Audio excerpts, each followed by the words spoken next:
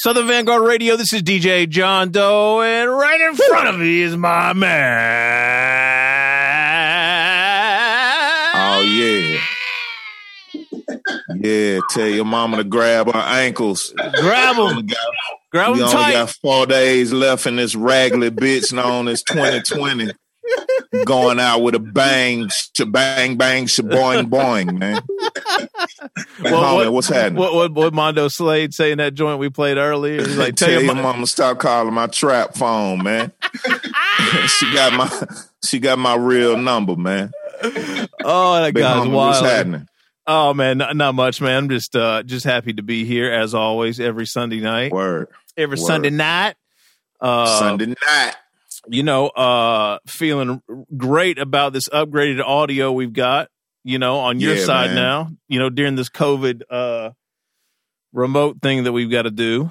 Episode 274 was one for the books, man. Oh man, we got a lot from the upgraded audio to the third set mega mix.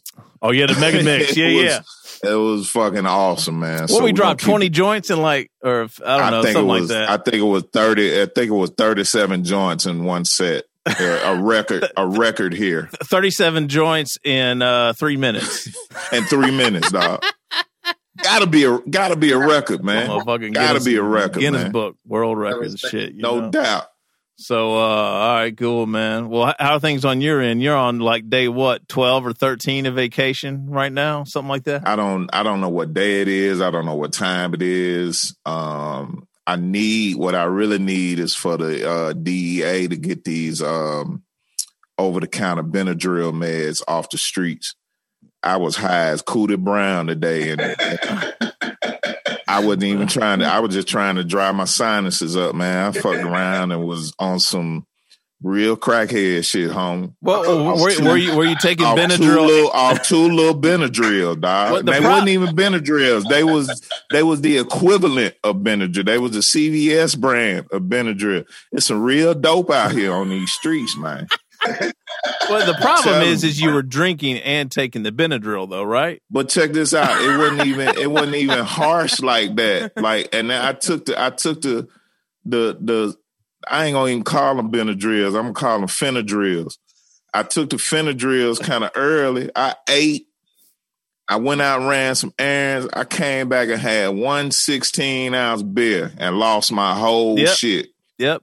I went to sleep. It was daylight. I woke up. It was fucking dark, man. If that ain't some crackhead shit, I don't know what it is. You can't play around with that shit, man. I need to talk to the DEA, man. I feel bad, man, and I'm over here scratching and shit, and stones and shit. Like, yeah. Oh. Oh, but homie, I had a decent day, man. I gotta get my shit together though, man. I gotta go into the office few days this week for a couple of hours each day, but it's like work. Yeah, but I heard you're extending your vacation now too, though. Oh yeah, I won't officially be back in that bitch until January 7th. Right, exactly. So it's not all bad. It's not all bad. Not all bad at all, man.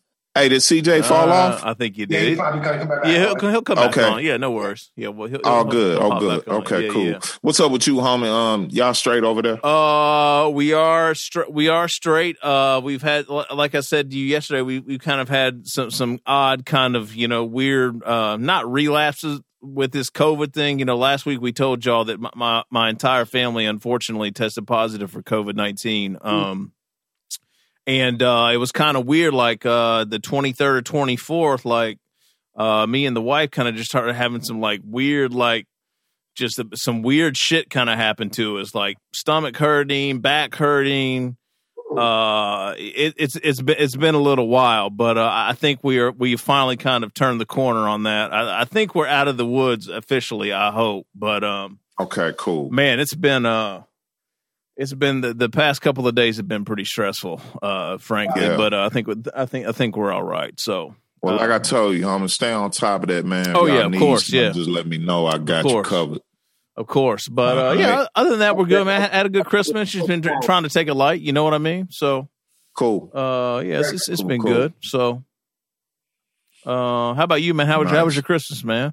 Did you get anything under the book? We were talking about the bush last week.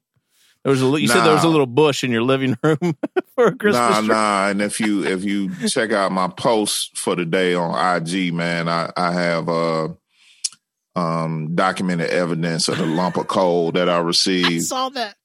And I wrote a nice little thank you letter to Santa just to let him know that he was a bitch ass nigga. Yeah, I saw that. Yeah, I saw that.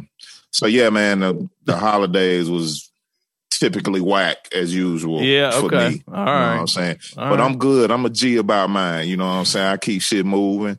You've been drinking good. You've been drinking good. You know, and getting high on Benadryl. You know, I mean, hey, man, you got to take your wins where you can get them, man.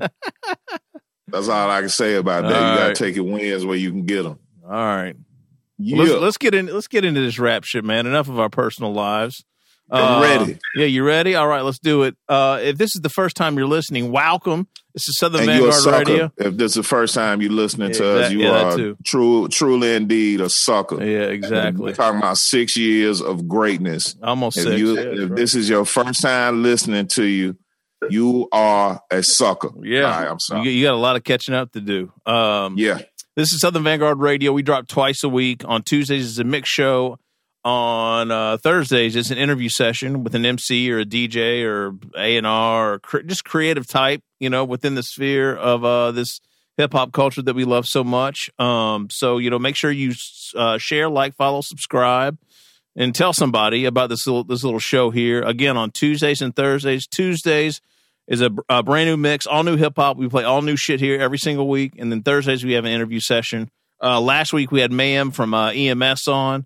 World premiered some joints from his upcoming album. Actually, by the time you hear this, the album's out now, so make sure you go check that. And you know, there's Meeks. We're on episode 275 of the Mix Show, and we got no doubt over at least 210 or 220 interviews in the can now, something like that. At least, yeah. So there's an archive. So you know, go back and do your homework. We have some brave souls that have started like at the very, very, very beginning with episode 1. You know, you don't have to do that, but you know, if you want to, the content's there. So make sure you follow on all those platforms: Apple Podcasts, Spotify Podcasts, Google Podcasts, YouTube, Stitcher Radio, Mixcloud, and we have some affiliates as well that help us spread the word. Yes, we have atlhiphop.com, IamClassicRawRadio.net, Return of the Boom Bap, WRBB, X Squad Radio, X Squad affiliates, all 4 of those in Atlanta. And then we venture out to the West Coast with Soul Public Radio, Cali. All right, beautiful. All right, let's get into it. We've got some real friends on the phone with us tonight. We've got some real G's on the phone some G's, right now. Exactly.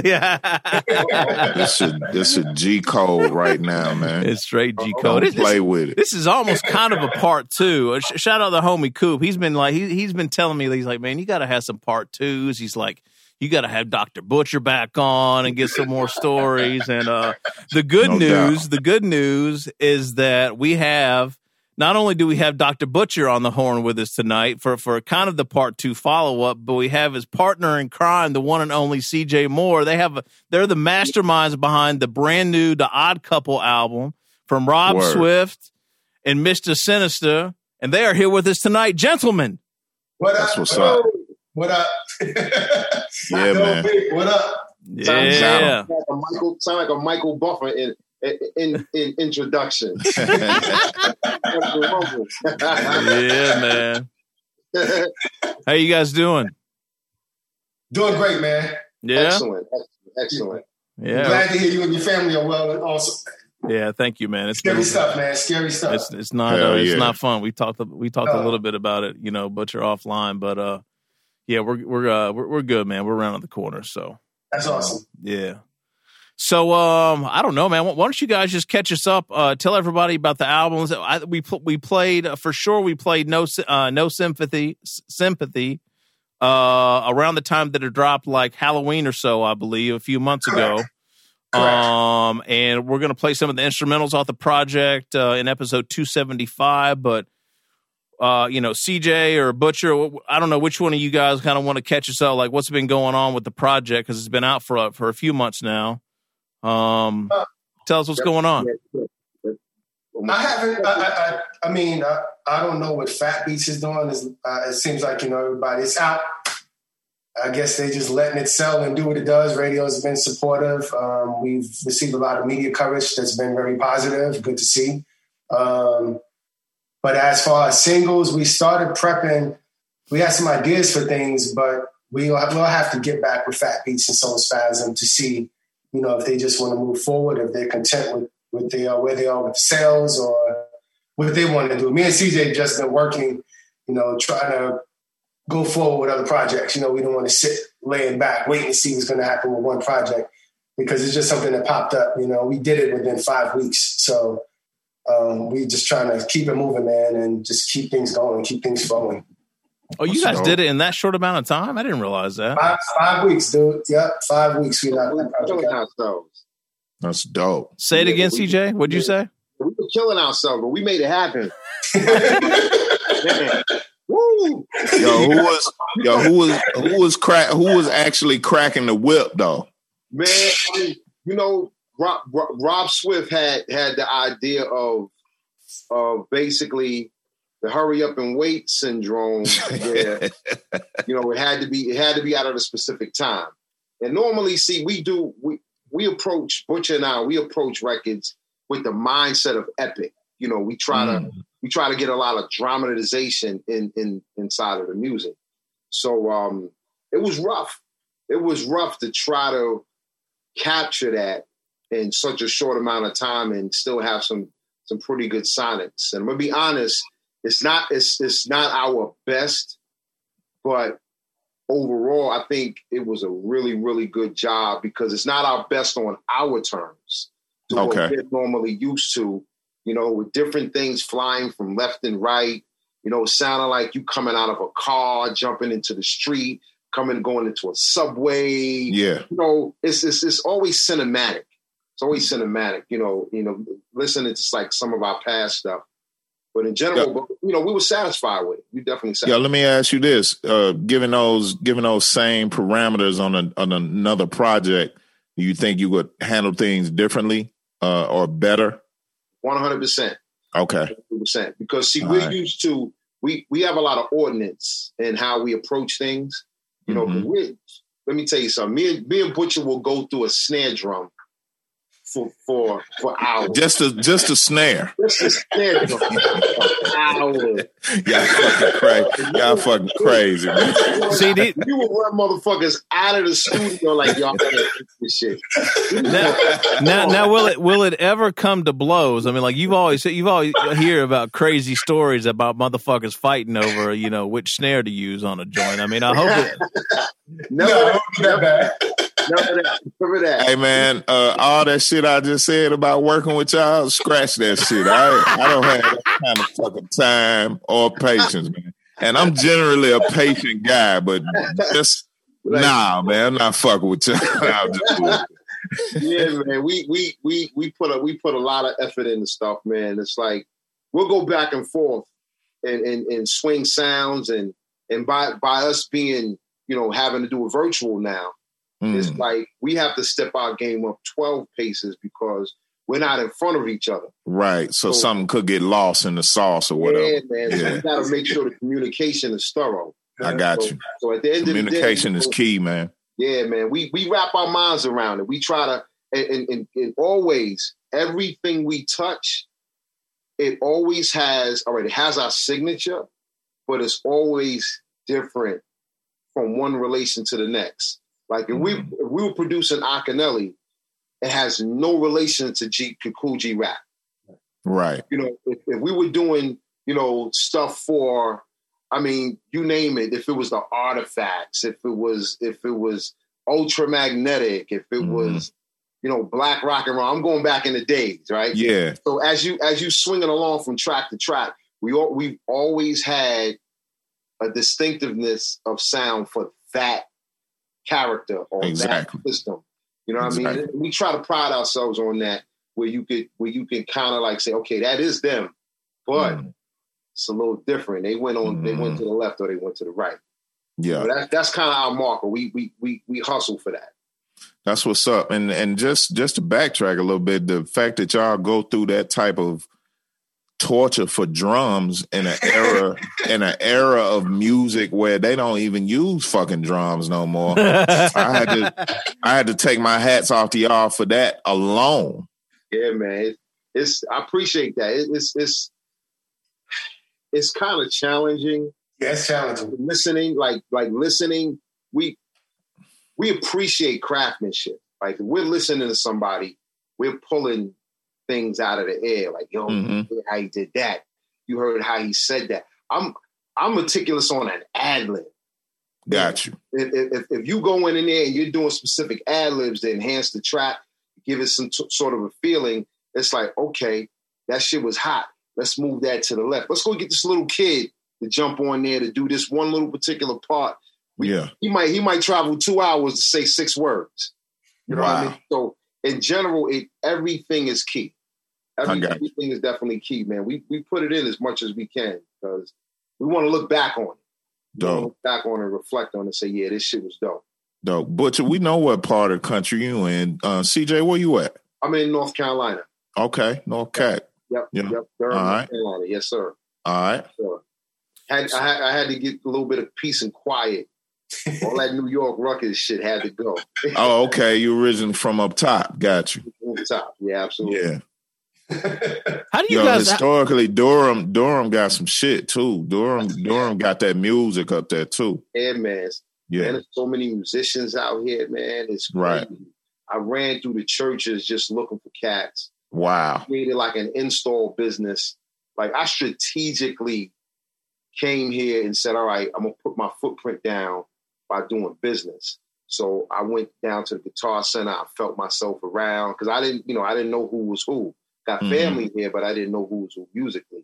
Yeah. Man, it opened up. The floodgates open up, man, from players to singers, to arrangers, to techs, to a lot of different things, man. I put a nice little slew of characters together so we can cover bases and cover grounds. Nice. Guys, what was the division of labor on this project? Like Butcher, would you start with, like a bass, beat or composition, and then CJ's enhancing, or did you guys go back and forth? Like how'd that work? It varies, dude. With everything we do, like I can have an idea. If I get stuck, I'll be like, yo, C, listen to this. Do you hear anything? Or vice versa. He'll start something. We'll just sit there with atmosphere, any sound set, dude, just playing around. And like, yo, that sounds crazy. And then we just start exchanging ideas, sending, MP3s or whatever back and forth to see what we can come up with and add, take away stuff, and just keep building on the track. Okay. We need musicians. We have cats around and we can hit up bass players and so forth that we can use if we don't like what we're doing.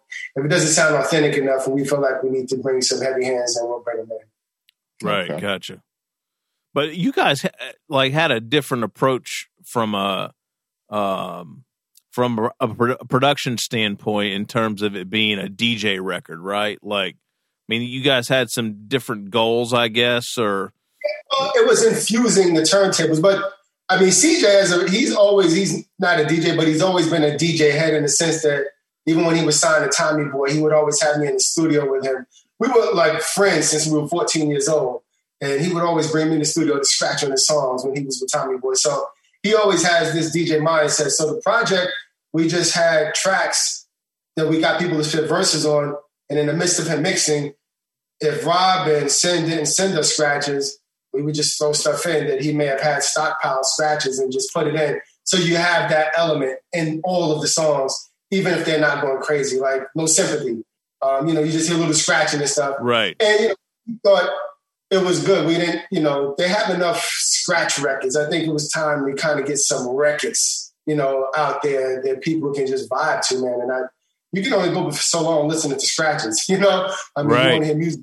So that was kind of the intent with this project. And it started out as a Sinister project, The Syndrome. And as we started working on that, they actually got the Rain commercial and they did Rock the Bells and other things were happening for the Odd Couple. And Sinister was asking if it would be okay to turn his project into an Odd Couple project. I said, sure. I sent a few songs to Rob that had a Sinister feel. Sinister's project was it was a lot of things, just R&B, all types of stuff. It wasn't just hardcore hip hop. He wanted the gamut of music. But I sent a few sinister type sounding joints to Rob, and he's like, "Yo, based on these 3, we should go for a Halloween release and stick with this vibe." So I just snatched somewhat the hard joints off the project, and that's what we kind of ran with, and we just had to get the artists on it and just kind of max them out because some things weren't done. And, we wanted to make them feel like songs and put some theory and structure to the music as well. And gotcha. CJ mixing and just getting everything right. Because like I said, it was definitely tough sitting up at night 3, 4 in the morning and then getting up for work. You know what I'm saying? Oh yeah. It was hardcore, dude. It was hardcore. Yeah. I didn't realize you guys had that quick of a turnaround. That's crazy. Yeah, dude. 5 weeks. You got to knock out. You press yourself. You can get it. You can get it, but sometimes it's not quality also, but we were lucky. Yeah. Because that's the thing with us. Like CJ said, once, and I know Quincy Jones said this, once it's final, once it's final, once on vinyl, it's final, once on vinyl, something like that. But, we've always kept that in the back of our minds that, more than the pay, your music has to represent you. So no matter what you do, you want the quality to be there as opposed to rushing to get the check, And so when you're dealing with individuals sometimes when you're working in the studio at various places where it's the rush to turn things in and the quality is being sacrificed, man, that's like depleting to us. I mean, it's like, come on, man, like, what are you doing this for? And then when it comes out and if it's whack, you get the blame. You know what I'm saying? So always. Always. So it's like, nah. We got to represent ourselves as well. This paycheck ain't doing that. So we got to make sure our signature and our stamp of approval is there. So right. Yeah, I like that you guys got some. You guys got some new cats too, like from a rhyme standpoint. Like you didn't go out and just get like the folks that are on the circuit, right? Like you're actually putting on new talent on this record as well, right? I believe that, dude. Like I'm all for. See, I think it's like the cheap route for producers. I hear a lot of guys saying I can get Nas on this track I just did, it would blow up, or if I had Jay-Z. If any one of us had Nas and Jay-Z on one of our tracks, we felt like it'd blow up. You know what I'm saying? That's the easy route. You know what I'm saying? The challenge is to get the lesser known dudes and bang out a track where it sounds like something that should be on the radio all day long. That's when you know what you're doing. You know what I'm saying? Just getting a 50 Cent or somebody that knows how to make records, that's not challenging at all. You can just, Fifth don't even want you in the studio. You give him a beat, he knows how to do the hooks and the bridges and everything. He don't want you to say nothing to him. So he's just gonna fly that back to you. Just gonna fly back to you. Yeah, he's a professional. So that stuff is easy. But when you work with new artists who are not familiar with that process, I love it because like a lot of artists who just send these random vocals with ad-libs all over the place and things just convoluted. And CJ, that's his thing. He would sit there and have to dissect literally every layer of the vocal, even some of the scratches and sometimes, and put all that stuff back together again, put things on beat and, play with stuff to get the vocals right. So all the vocals sound like they were recorded in the same place, and they weren't. They didn't sound like that. So much so that a lot of the guys are like, yo, what did y'all do? How did the vocals sound crispy like that? Because they didn't record them. They weren't on quality mics or anything, but I'm like, hey, that's what he does. That's why he's there. Yeah. But, people don't understand there's an art to that stuff. Even Rob was bugging out some of the stuff he threw wasn't tight. And when it got to see, he fixed it. He sat down and got that stuff so organized. Rob was like, yo, he fixed all my scratches. I was like, yeah. I was like, dude's been doing this 30, 40 years, man. Like, he knows what he's doing. So, right. People just, again, nowadays. Light work. Yeah, has access to software and they think it's that simple. And it's still, you need a craft. You have to be a craftsman to get this stuff done the right way, so. That's the worst, too. One of the features, my bad, one of the features that sticks out, speaking of, newcomers, new names on the scene or whatever, probably for Doe too is the sister Key Turner. We big fans of Key. Big fans. Yeah. What was it like working with her? See, CJ, I'll let you answer because you and her interacted a lot more than I did. I just set it up, but okay. Homegirl is a sweetheart. She is so approachable. She her work ethic is great. Because what happens is, sometimes I mean, working with a lot of superstar guys, male or female, whether it be R&B, rap, rock, or whatever it is, you you kind of can get spoiled, but then you can also become frustrated because people aren't receptive. When you've made something, you're not as receptive to a person who's trying to make something. And in Key Turner's point, she acts like a veteran, which is dope for me, because I would say, hey, Key, I need da-da-da-da-da-da, this, that, and the third. Bam, she marks it. And if it's not right, she comes right back with what's needed. Hey, why don't you tweak this? Why don't you try that?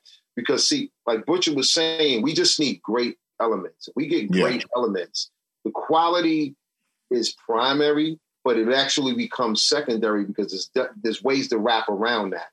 And she was extremely accessible to what we needed to get done. And when we was doing the My DJ, Play Me DJ, she took a little bit of time to get the verse where she needed, but then when she nailed it. I hit her back. I said, hey, I need this, this, this, and this. And she nailed it again because she found her pattern.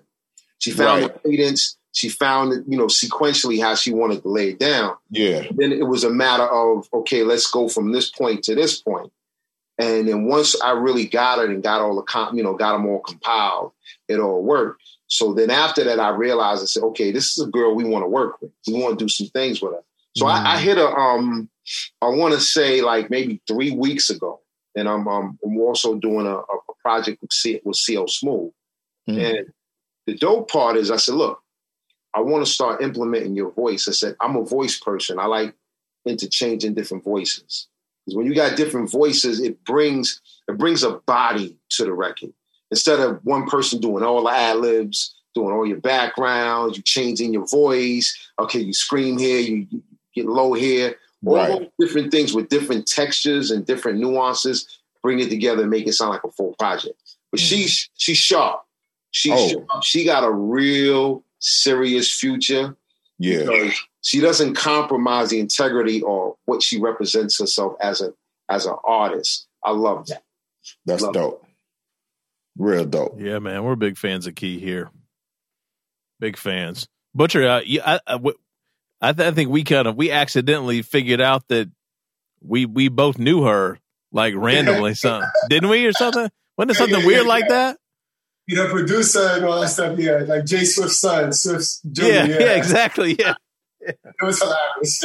Yeah, that shit's crazy. I mentioned you, and she was like, "John Doe. I know John Doe. I love John Doe. That's my favorite person." You know John Doe? I said, "That's dude." That's dope. It's a small world. World. Yo, Meeks, it was wild. Like Butcher was like, he's like Jay Swift's like working with this female artist. He's like, I want to send you a record, and he sent it to me, and I was like, wait, is this Key Turner? He's like, yeah. Do you know her? I'm like, hell yeah. Like we play we've been playing her record, so. Hell yeah, we fuck with her real heavy. You know what's crazy? Real quick interjection. I see her with a Missy Elliott reception because she can touch parameters. The quality is there too. Yeah, she has diverse appeal to her. She's not going to sit in the box. And she's willing to jump out that box and jump into a new box to create a bigger box. That's fucking dope. Yeah, I agree with you, CJ. I think what attracted us to her music was just the range and the flexibility from a kind of a traditional rhyme standpoint, and she can sing a little bit, and like it. She's super well rounded, and it seems like she can go a lot of different ways. So. Yeah. Everybody loves her. I know they heard the album. I mean, it was like, who is that female? Like, who is that girl? Like, everybody, dude, especially women. Yo, it's crazy to be talking about that right now. I was talking to my man the other night. We was just, going back and forth, talking about cats that's no longer with us. Specifically, Ecstasy or Houdini, rest in peace, shout out to him. But we was just going through, a little bit of history and whatnot. And he told me his trinity of female MCs is Shantae, Light, and Rod Digger. And I was like, man, it's funny you say that. He was like, I used to catch flat all the time for riding around listening to MC Lyte's first album. And it used to almost come to blows. I'd be like, man, do you not hear what the fuck she's saying? Like, you don't even really know this is a female. Like, she Lyte came on the scene coming harder than a lot of dudes at that time. Yeah, I agree. So when you mention Missy and all of that, and I think where I'm trying to go with this is I think Key has got that quality where you don't mind listening to. Like, I ride around listening to Key Turner. I ride around listening to MC Lyte, Shantae, sure. Rod Digger, whatever. It's, female MCs have a bad rap to whereas, I often hear a lot of people talking about, yeah, she dope and all that, but I can't just be sitting around listening and riding around I'm like, man, you don't really think she dope then. Like, if she dope, she dope. Like, period, point blank. You know what I'm saying? It's around either she's rocking out or she's not. She's not, yeah. You don't tiptoe around that. So it's like, but somebody like Key, I think she, again, like I said, she's a quality artist, man. She's one of those. You listen to her, you know what I'm saying? And I feel like Key could make a Lauryn Hill impact, album-wise, because like you said, her vocals, when she sings and she ad-libs with her singing on her raps, I mean, it sounds crazy, man. Like, yeah. I just love it. It's like harmonious to your ears. I just sit there and just like, she's crazy, man. We're going to have to send her an invoice after this. This will turn into the Key Turner hour. Let's get back to Butcher and CJ, man. Shouts out to Key Turner, man. I got to hear the story about how you guys know one another. Someone mentioned earlier you've known each other since they were 14. And CJ, I heard somebody said something about Tommy Boy. Like, I don't know this. I don't know all of these backstories, dude. We need this shit. CJ, tell your story, dude. Y'all gonna bug out. I thought y'all knew this. No, I do not know. My cousins, I got some crazy ass cousins that Drew went to school with, Butcher went to school with. And he was telling me I got somebody that's better than you. Like, I got this rapper. And he wasn't Dr. Butcher, the DJ. He was Jazzy Drewski, right? Jazzy Drewski. There we go. Lord have mercy. So he telling me, yeah, man, you got to see him, blah, blah, blah, blah, blah. So he takes me over to the house, right? He introduces, and we just start vibing from there. We start realizing that we follow the same cats. Like Fearless 4, Treacherous 3, Crash Crew, Mo D. We was fans of DLB, The Flow. We was fans of Tito from the Fearless, Mo D, Special K. Like, it was all that cadence because me and Butcher, what we used to do, man, we used to try to find the biggest fucking words, period, that we can come up with. Whether we made them up or not, we found those shits and put those in context and rhyme, and we went back and forth. I always tell him, he hit me with this magical fucking rhyme that just tore me to pieces. I went home and damn near tore my book up and said, I need a new fucking book. Because this dude just sent me to the lab. And I went hard. I'm writing. I'm like, oh shit. Now we kids. So we come back and forth and we just going back and forth, just rhyming and just doing what we doing. And then once in he had this little room and he had, with his table. So we used to put on like, the Fearless 4, like what was that, Butcher? It was Problems of the World Today. Problems is magic. Fearless Freestyle. Yeah. Man, and Eve of Destruction. And we would listen to that flow and we were like, oh, that shit is crazy. And we would now we're starting to design styles. See, back then it was about a stylist. Biz didn't sound like Kane. Kane didn't sound like Chuck D. Rakim didn't sound like Kool G Rap. They didn't sound like Salt and Pepper and Kid and Play. Everybody had their own space, their own radio dial of rapping. And you couldn't sound like anybody, right? CJ, you couldn't sound like anybody because you were biting like that was the rule. Ass whipping. Yeah. That was an ass whipping. Absolutely. Writing was off limits. I don't care if it was the style, the voice, the clothes. You let me walk outside with a Puma suit looking like MC Shan. Somebody's gonna whip my ass. Yeah. You know what I'm saying? So that's how it was back then. That's why the industry was so powerful, because you can pinpoint who was who. You can pick out. Unfortunately, nowadays, you've got 100 records. You can get one representative and nobody would mind, because everybody sounds in similar, from cadence to sound to flow to look to everything. So fast forwarding, as you know, as we grew, we started realizing that we had something to offer. So he was down with a cat named Rich Romaine, Royal Rich. So they had this crew called Royal 2. And him, Drew, correct me, right, was the Extravagant 3 before, right? Before that, Drew? Yeah. So I would listen to their little demos and stuff. And I was like, shit. So Drew introduced me, there's a studio that you need to go to, see, and he had introduced me to 1212 Studio. So I went down there, and I was always a tech head. I was always into taking shit apart, putting it back. I had no idea what the hell I was doing. I just knew I remembered how I took it apart so I could put it back together. But I knew I wanted to make something different than as I put it back together. That was electronically, that was sound-wise, that was anything. So when I got to the studio, never been in front of a console or any of that at that particular point. And I just adapted to it, and I started experimenting, telling a few stories. Oh, I did this and I did that. I'd never seen that shit a day in my life. So we're going back and forth, and then I said, okay, how much does it cost for me to come in and record? So went in there and started recording a little bit, saved my little money up, and it started to translate into becoming an engineer. Because I knew brain scamming wise, I said, you know what? I can't really afford to keep going back to the studio, but if I get a job here, I can probably sneak time and for free. Right. So that's how all of that came about. Mm-hmm. So was Paul C there or just Mick? Huh? No, Paul was there.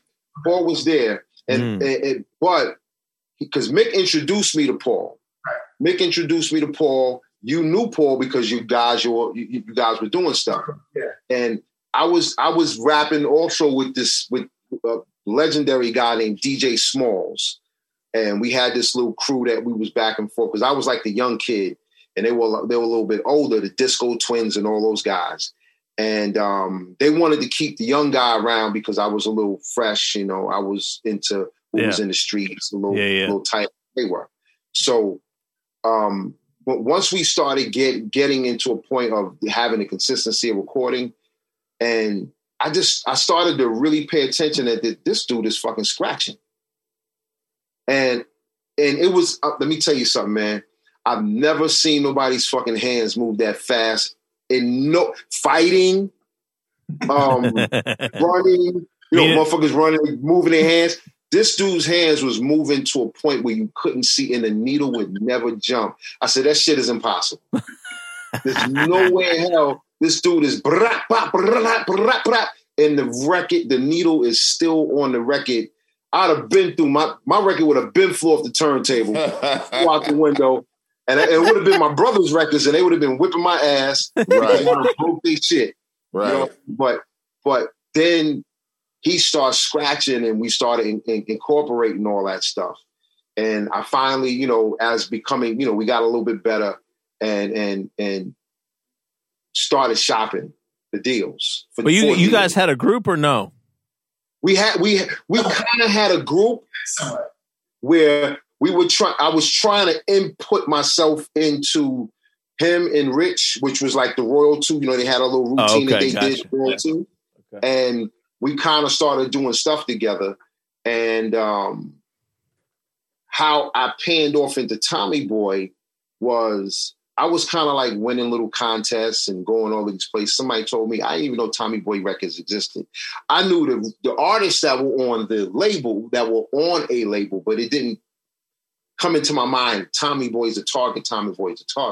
So somehow I forgot how I met Dante Ross. But I guess he came through the loops of somebody saying, you got to go find this kid. You know, he's this, that, and the third. What year are we talking about, CJ? I signed to them in 1986. God damn. Go to YouTube and type in Black by the Man. All rappers give up. Wow. That was the first record off it. Nate, I did not know this. What? How did I? What the fuck? I've got this record. How did I? Yes, sir. Yeah, man. God Shit, damn. Hold the fuck up. Hold on. Yo, dude, you know always got surprises for you, dude. I know you do. Man. You said 86? I signed in 86. They really didn't know what to do with me because I had a bidding war. I had CBS, if y'all remember, there was a CBS records before Sony. So CBS wanted me at the time. Motown wanted me. I had those two contracts on the table. Then I had Warner Brothers contract on the table. And then Tommy Boy came into the fold. That was the fourth one. But at that time, Warner Brothers acquired Tommy Boy. So I was going back and forth. Def Jam came into the picture a little bit later. But what happened was I was like, who's going to be more inclined to move in rap? And that was Tommy Boy. They actually offered the least money, but it looked like the most promising move at the time because the label wasn't overcrowded.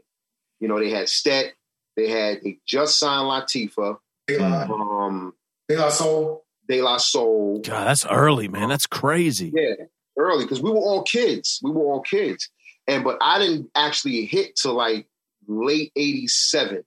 Yeah. Late 87 and actually the record actually dropped. And they were just basically paying me, you know, keeping me quiet. Sure, yeah. And I was impatient. Hey, you know, I'm a kid. I want to come out. I'm in high school. I want everybody to see and all of that. Right. So but during that process, Butcher was always in the fold to where like what sounds good, what didn't sound good. Try this, try that. Like I would say a line and Drew would come up and say, yo, you should blah, blah, blah, blah, blah, or blah, blah, blah, blah, blah. And it would alter my cadence or I would throw little punchlines in here and there. He got me so much sharper on the concentration of punchlines. And we just had this mesh. And we do the same mesh in that forum as we do musically. To where he might have some hi-hats, I might have a snare. I might have a bass line, he may have a piano, and vice versa, and so forth and so on. But that was ultimately how he and I really gelled real strong together. And we've always had great chemistry where he could speak for me and vice versa when it came to all of these things. And he doesn't smoke, he doesn't drink. I don't smoke, I don't drink. We don't clown around, never been into any incarceration situation. Like we all ran that life, right? But still had the street in us.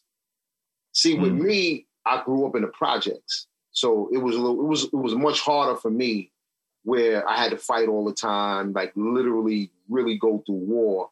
So I became real skilled with my hands. So what happens was I was able to take those experiences because the people that I walk with and talk about these things. Tommy Boy flushed all of that raw, crazy, hardcore shit that I actually had and said the world don't want to hear that. They kept turning down record after record, record after record. So I just said, you know what? And started producing and started, you know, pushing what I was writing for other people and producing for other people, arranging and so forth and so on. So did you guys get into production at the same time then? Or like, did you guys kind of go down that path together or? CJ was first. CJ was more into it. He's been into it because he plays keyboards and stuff. I just followed suit because so much of it was around me. But CJ produced Father MC's first album.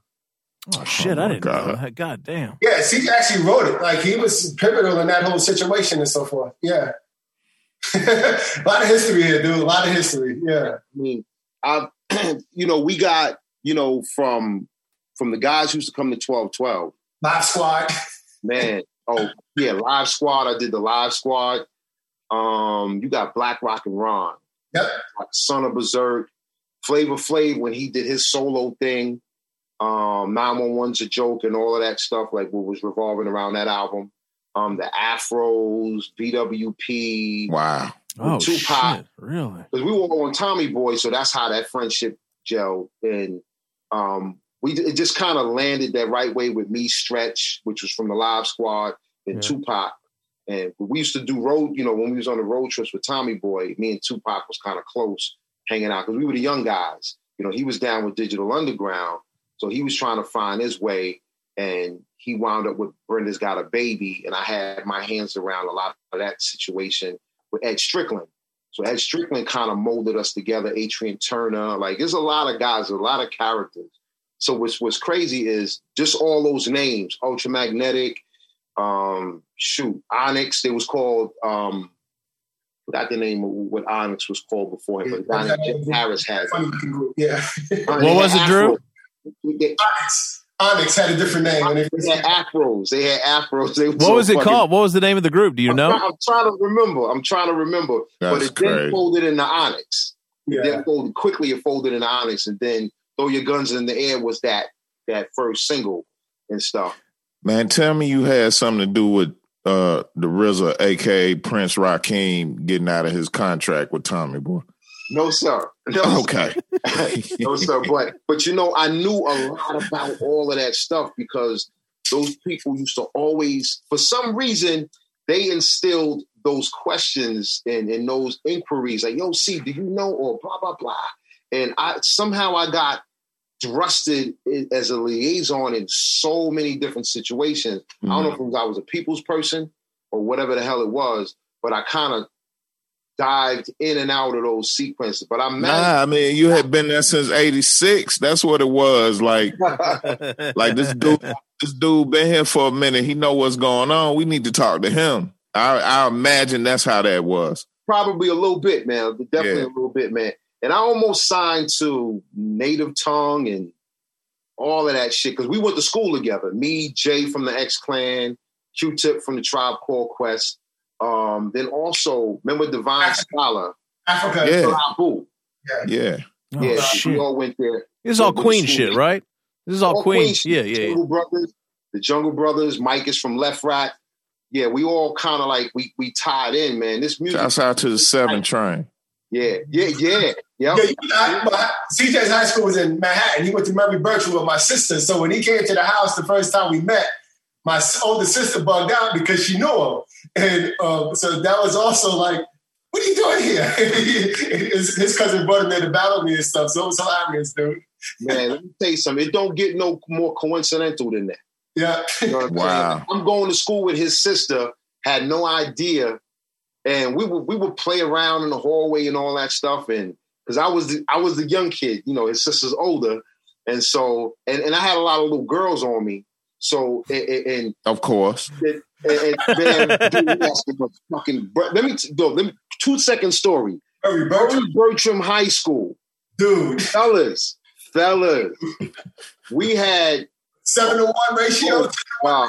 Let me tell you something. The ratio was like, it was 4 dudes in the classroom.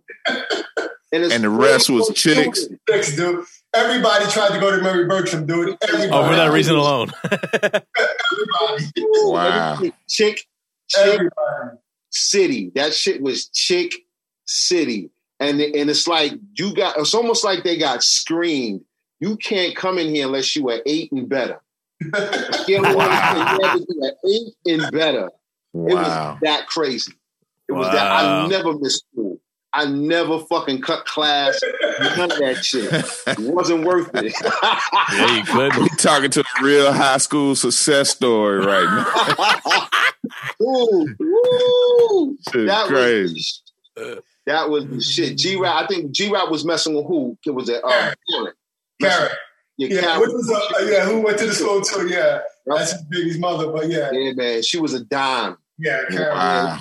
Dude, it was crazy, man. That is crazy. But yeah, man, the coincidental situation was just like, it was just meant to be. It was just meant to be, man. And we just gelled personally as personable people. You know what I mean? Where, you know, we kind of raised each other's families with each other, like Right. our moms and all of that stuff, man. It was dope. Tight knit. It was real fucking dope, man. That's what's up. You guys worked on the G-Rap shit together or no? Yes, sir. Most of it. The first album, the 4, 5, 6 album, CJ was doing this Tommy Boy stuff. He was traveling. So that was like my first production project I ever did. But when it was finished, he came by. I was living in Manhattan. He came by and was like, yo, he was just congratulating me on what I did because it was the first thing. It was like, that was like stressful because, you know, that G was the first artist on Epic. I had never produced an album, you know what I'm saying? And they're looking to me to bring this project together because he was being stressed out because he was on the run. He couldn't write. So a lot of the songs were pre-recorded in his house. G-Rap had bought Marley Marl's studio and was recording. So I was basically using reels of his vocals from his house. Some things I had him do over, but I had to remix pretty much all the tracks. And it was really stressful, but it got done. And, you know, C came by and was like, yo, man, you did a great job. He came in with his EMU sampler. He's the one, though, that introduced me to the EMU samplers, the E64. Okay. I saw him working, and I was like, yo, what is that? Like, yo, I need that, dude. So, I went and got that. And, you know, we just started really collaborating a lot and just started working. I jumped into the Akinyele situation and brought him in as an engineer, turned into production. Same thing with G-Rap. Anton had started working with T-Ray, so we really wasn't using Anton anymore. And I was like, yo, I got somebody that's crazier than Anton. And they would bring him in just to test him out, and then nobody would want him to leave. Like, everybody was trying to lock him down to do their project because he had a hip-hop mindset. Being an artist, he knew exactly what the hip-hop sound was. Right. So working with him was very easy. And, you know, he had his own drops and techniques to organize in the tracks that a lot of dudes got comfortable with, especially like a G-Rap, like in Akinyele too. But G, he felt like he could just go in the studio and do his verses and not think about anything. He just trusted that we would put the music together. Even he would pay, like Rawkus was paying all these other engineers high dollars who couldn't get it done. And like the project was just about done with no money. He would call CJ like, dude, I need you to come in and fix all this stuff. And CJ would go in, excuse me, fellas, sit down and have to do the whole thing all over again. Every song, mix all that stuff, dude. Because he was just used to hearing stuff a certain way. And, you know, it is what it is. But, you know, dudes will get comfortable working with us because we just that little connection. Man, right, you know? right. It's easy to deal with. Nice. Damn, that's ill. Yeah. That's so much history. That's ridiculous. CJ, what was your overall stint with Tommy Boy from 86 to what? 86 to 91. We wound up putting out Or Rappers Give Up. The B-side was Can't Get Enough. Then we have the second single was In the Midst of Funk and Dearly Beloved. And that's what we did the video to Dearly Beloved. So we had all these fights and shit like Creative Control. Like we were supposed to follow up Or Rappers Give Up. Or Rappers Give Up became a huge record on the West Coast and in the Midwest and the little parts of the South. And it blew the waters out and overseas. And Tommy Boy never put that pressure on to say, hey, you know, this group is selling. Like we sold 8,000 units the first week, singles. That's unheard of. We talking vinyl now. Mm-hmm. That shit with Potholes in My Lawn didn't do that. So at the end of the day, it's like you see that, you know, you jump in, you say, okay, this is business right here. But they didn't do that. As a young kid, I didn't know that the order of business. So we pushed through the time frame, and I just kept giving them records. And I was giving the records that I was giving to Tim, Father MC. And I was like, you know what? Some of the shit that I'm doing for me, we're going to do for you, because they won't do it, you know? So at the end of the day, we wound up putting the second single out. They wanted the album from us. And I said, I'm not giving you a fucking album because, you know, I done did 60 records. And right. Spending all this money in the studios and doing what I'm doing. And it just didn't, that marriage didn't pan out. So they finally released us, you know, but what was happening was I was getting other deals. I had Select Records, Next Plateau, Delicious Vinyl, Hollywood Basics, Capitol Records, A&M. Like all of them was like, oh shit, he's about to be a free agent. Boom, let's scoop him up. Yeah. And it just, then the numbers started moving. Like, okay, buyouts. I'm like, oh, here we go. So I kind of got held up until the hand got forced, and that whole Black by Demand segue, you know, we had to put a pause on it because from clothing, merchandise, everything, like all of that's mine. But I had to share that with Tommy, with Tom Silverman and his companies, you know, with T-Boy Music and T-Girl Music, ASCAP, BMI. He wrapped everybody up in that shit, right? Yeah, man. Yeah. So they're going through some things now. We're going through some things now. Okay, yeah. And it's about to get crazy. Everybody's okay. Yeah. Go ahead, Butcher. After that, Huh? you go to Chrysalis after Tommy Boy? Yeah, right. Also, Chrysalis also. When Gang Starr, Arrested Development, when Ed Strickland became the president over there of the U.S. East Division, and I did the deal over at Chrysalis, had a real nice deal over at Chrysalis. But Geffen jumped in. It was a change of hands. They was doing, you know, label heads were moving, and it was just the best of the interest to pull out of that deal. But man, we've been around the block, man. We've been around the block. Just never hit that high note to more or less like say put the stamp and say here's where the history lies. So because of that, it got spread out. The history got pretty much spread out in the order. Who was that little elf that just ran in the room? That was Tom. Tom always is. You know, they're still out of school, so they like to come in and see what's going on and see who Dad's talking to, and you know, wave and act a fucking y'all fool. missed it. Y'all missed it before we got started. I was trying to get my daughter to drink a beer with me, but she oh my goodness. She wouldn't do it, man. I'm just like, damn. Like, hold up, Daddy. You don't fuck with your pops like that? That's crazy. Yo, on some random shit, I did not know this. I don't think I knew this, but speaking of Tom Silverman, isn't he behind this TrackLib shit? Y'all know the TrackLib thing? I know what you're talking about. I think he is. I had a short conversation with Dante Ross, and he was filling me in on some things that I can't disclose just at the moment. But sure you can. Go ahead. I'm fucking with you. Don't do that. Homie, don't do that. Don't do that. Don't do that. Don't do it. I'm fucking with you. I don't need nobody knocking on my door, calling my phone. I don't want anybody knocking on my door either. No, I'm good. This shit ain't that serious, man. No, it's not. No. Yeah, don't say shit, CJ. Got you. All right. We good. Yeah, man. Yeah, it's some interesting shit in the future though for everybody, man. It's like we jumping on some train tracks right now that Lucy. I think we lost him. See, that's what I'm talking about. Your feed gets stuck. Tom you Silverman start talking about the wrong shit. Tom Silverman just dropped in the fucking Matrix. Look at CJ. Look at CJ. His shit is completely hacked. I told you. Dude, that's all. Oh, I just screenshotted this shit. This is going. I'm gonna say that. Yo, you want to hear something else funny? You want to hear something funny, though? What's up? Yes. The dude's first cousin is Halle Berry's husband, the baseball player. Oh, David Justice? David Justice? CJ's first cousin, yeah. What? The fuck out of here, man. Yeah, watch it, he gets back on. Yo, why we ain't had to go through a publicist to get this interview, man? I'm not understanding right now. Yo, dude, the story. Somebody is looking out for us, man. Crazy, bro. Stories are crazy. That's all I can tell you, dude. That means he got Halle Berry stories. This is crazy. Absolutely, dude. So Butcher, you guys grew up in Corona together or no? PJ's from Astoria. So he's from Astoria. Okay.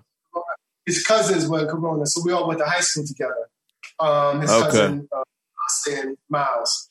Gotcha. And I was cool with him in high school, so he wanted me to battle. He's like, yo, my cousin thinks he's the best. I need you to tear him up. I'm going to bring him to your house. So that's how we met. So. Oh, word. And you served him? It was funny.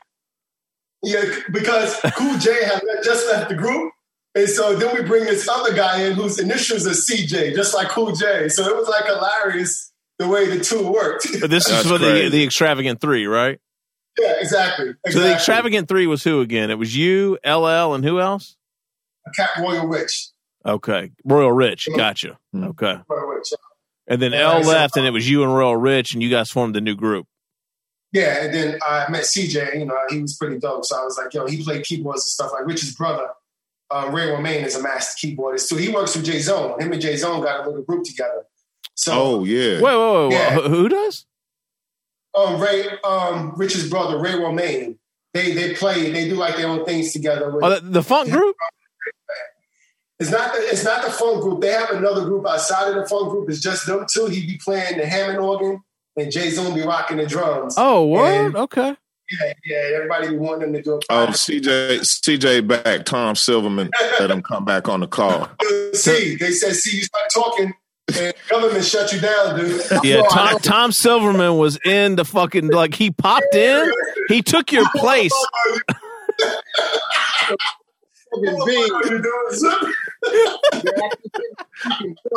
My laptop, the damn battery ain't charging right, so I hitting the damn plug. Yeah, see, that's Tom Silverman too. Tom Silverman's in your fucking walls and your electricity. Yeah, man, he don't put the tap on me, brah.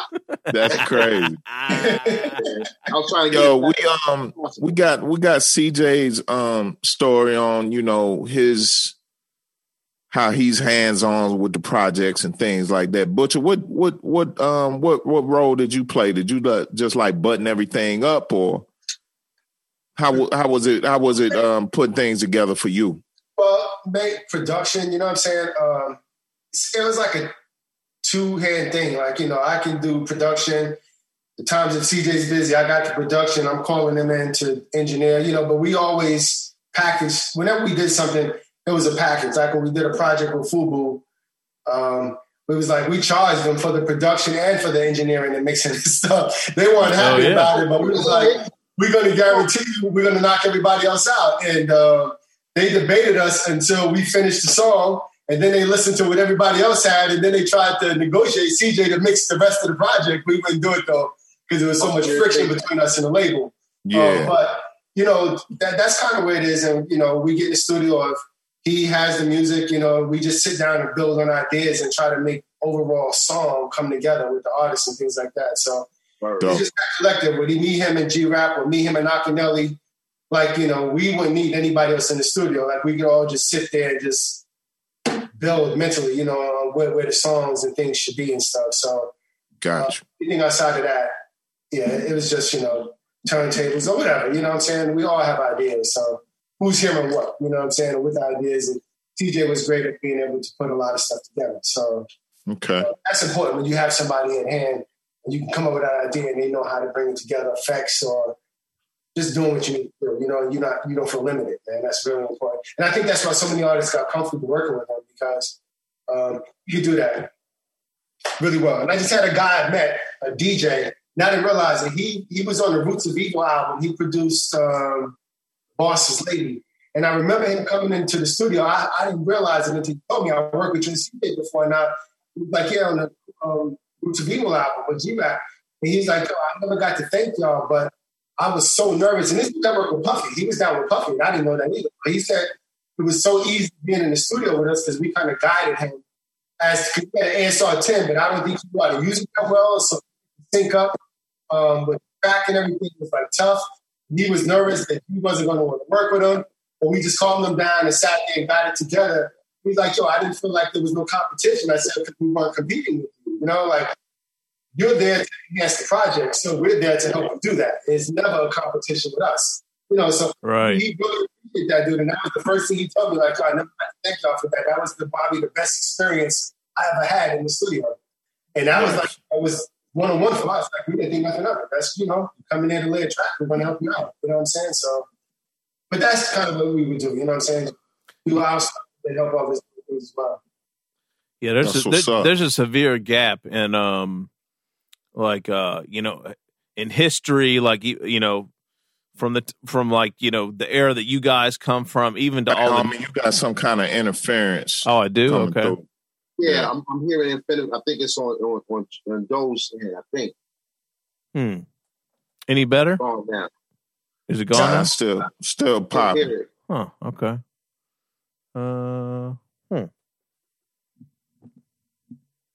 Tom Silverman. There we go. Yeah, man. I should have kept my mouth shut. Fucking with us, man. So I'm not gonna even ask. So CJ, I'm not gonna even ask you about Halle Berry. Fuck that. We're not gonna even go there. Please don't. Shit. Her whatever her spidey senses might catch us. Come through the door with a bat swinging a Louisville slugger. My fucking cousin will wake up somewhere like, yo, cuz, what the fuck what are you doing? Hell yeah. I think that's better, homie. Any better? We good now? I came back. I still hear it. Really? What is going I think on? your mic Sound a little froggy. Yeah, it sounds yeah. Oh, that's weird. That's a digital interference. I know what that is. Yeah, maybe it's my phone. How about now? Try muting your mic and then unmute it. Yeah, that's what I just did. Yeah, that's exactly what I just did. Hold on one second.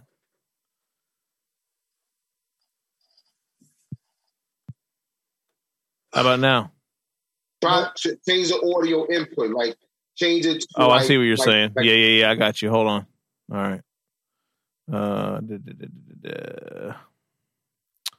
Input here.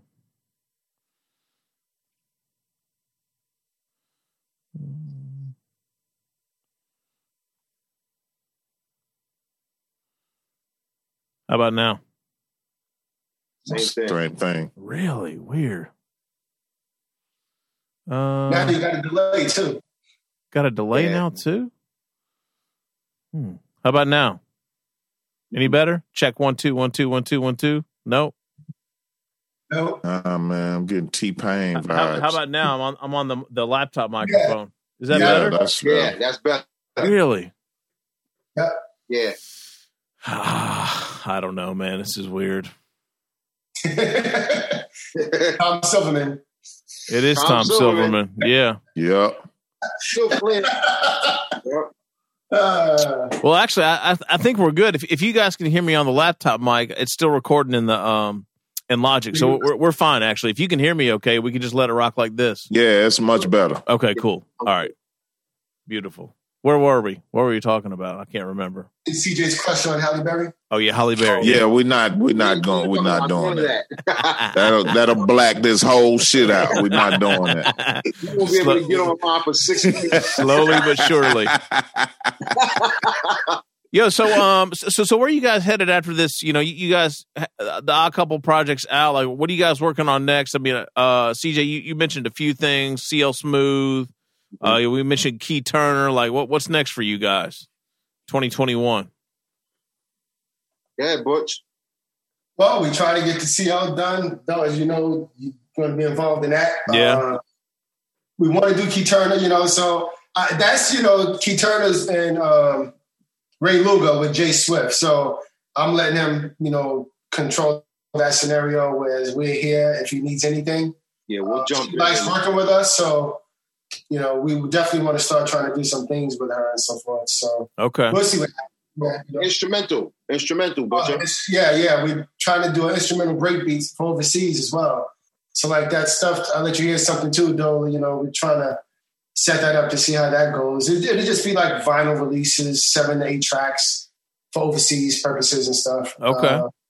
So just having fun with the music, man. I mean, just keep it innovative and inspiring, man. That's us. You know, we talk about the nonsense dealing with artists and things sometimes, dude. Like, you go through a lot, but when, you know, it's just the vibe and the guys that facilitate the music, you know, our minds pretty much are the same. You know, we just want to work. We don't want to deal with shenanigans and the divaness of the artists wanting to feel like they're the most important thing. You know what I'm saying? We just want to get the projects done.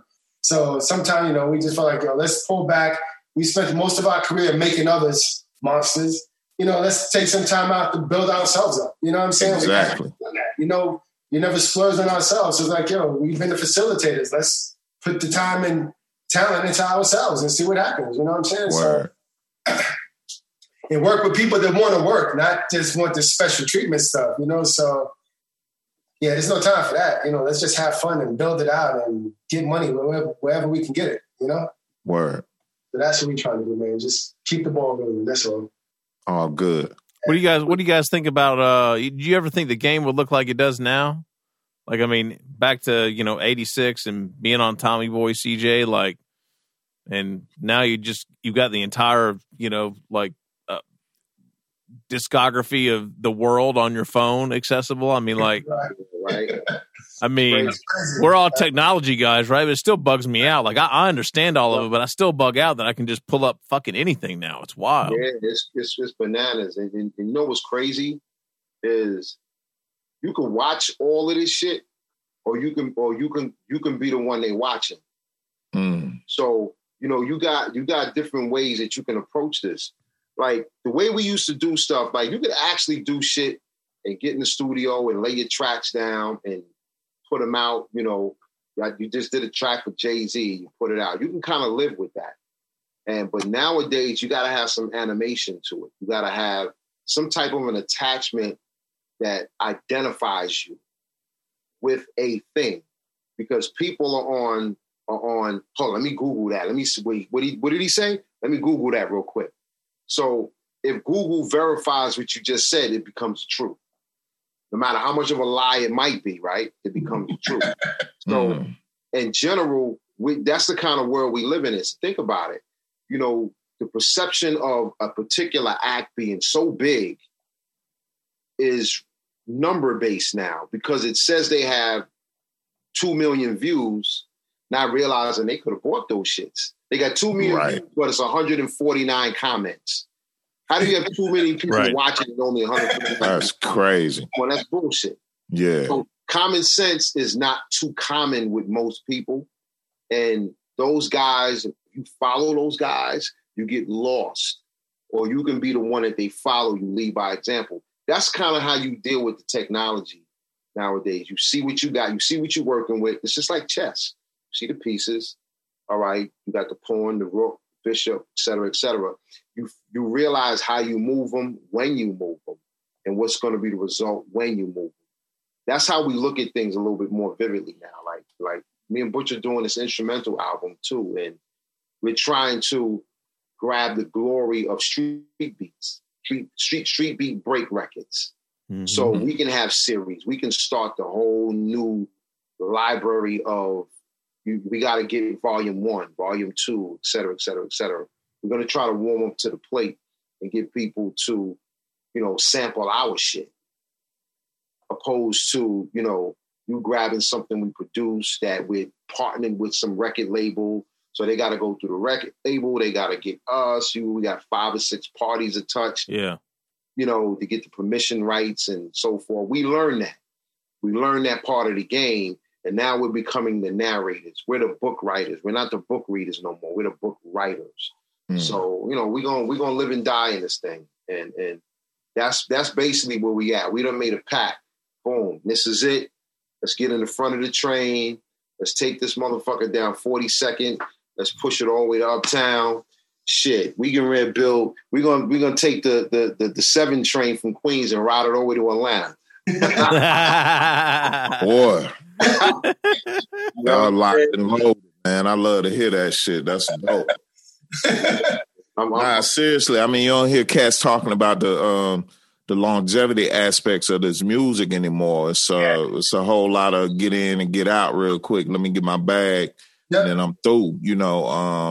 Everybody talks about retiring. Yeah, you don't hear what CJ was just explaining. You don't hear that anymore. So I can appreciate that for what that is. Appreciate that. Because you don't know if you're going to get, me and CJ have had so many situations, dude, where we thought we was just about to get that bag and it would just fall apart. I mean, we had deals at Universal where we ready to sign and then somebody come behind the scenes at the label trying to steal our artists away and just kill the whole situations. And that's crazy. Now we've had so many situations. It's insane, dude, that things just don't happen. Artists you sit and put all your time and energy into doing these projects just for it to come out and just totally fail is disheartening, because people are like, oh, you're getting paid though. At that point, it's not about the paycheck, man. You didn't just put blood, sweat, and tears in something that you're hoping does something, and to see the artist implode and just destroy the whole project himself, it's disheartening. Yeah, and, that's no good. Yeah, dude. And it's like, wow, we just lost 3 years' time, and then you're around all these other artists and producers coming in knowing I could have been on this project. I remember leaving my house one day and Biggie Smalls and Little C's, I had just finished this track that I know would be perfect for Biggs. Him and Little C's is parking in front of my building on 92nd Street and 2nd Avenue. And Biggie's getting out of the car, and I'm standing there with my cousin Wes, who was up from Atlanta, Maryland at the time. And I'm like, holy crap, I can give this beat to Big. I know he's going to go crazy. But then I was like, man, screw these dudes, man. I got my own crew. I'm going to go back to the studio. I was on my way to the studio, and I didn't give him this track, dude. I gave it to Ak. When G-Rap heard it, he was like, Butcher, Ak sounds good on that track, but you should have gave that to Biggie Smalls. And I was like, why did you say that, dude? Man. He was in front of the apartment right after 5 minutes after I finished the track. He was sitting downstairs in front of the crib, dude. And I had never seen Biggie in my life. And I was like, yo, that was God trying to set me up, and I missed that moment. Yeah. You know what I'm saying? And I should, because that would have been on his second album, I believe. It would have made Life After Death. Yeah, dude. And I was just like, wow. But, That's now crazy. Getting into those scenarios. So, I don't try to miss those boats anymore. You know what I'm saying? Right. Committed. Because again, like I say, you do so much for a project. Yeah, the money's cool. But, you want to see that other part too. You want to see the sales, and because that opens the doors to other projects, other scenarios, other situations. Right. You want to see the excitement in the fans and in the people that appreciate. And the industry. The industry is a big groupie industry. You know what I'm saying? So you could be a terrible producer, but I remember going in studios, going to labels, talking to A&Rs when the Neptunes first took off.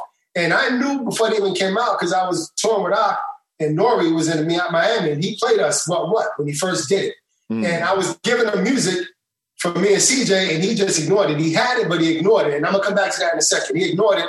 But I remember getting back and meeting with A&Rs, and I said I went to 3 labels, and every single label I went to, each one of the A&Rs told me that they had just gave the Neptunes production deals, 10-song production deals, for like somewhere between $250,000 to $400,000 for 10 songs. And that was 3 that I knew of personally.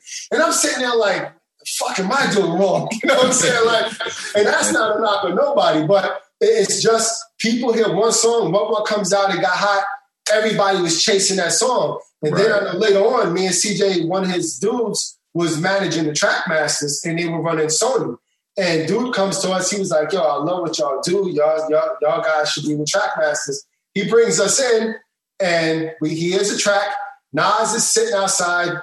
Nas is listening to the track. He wants it. Nas's budget is done. They just finished the album. He couldn't get it.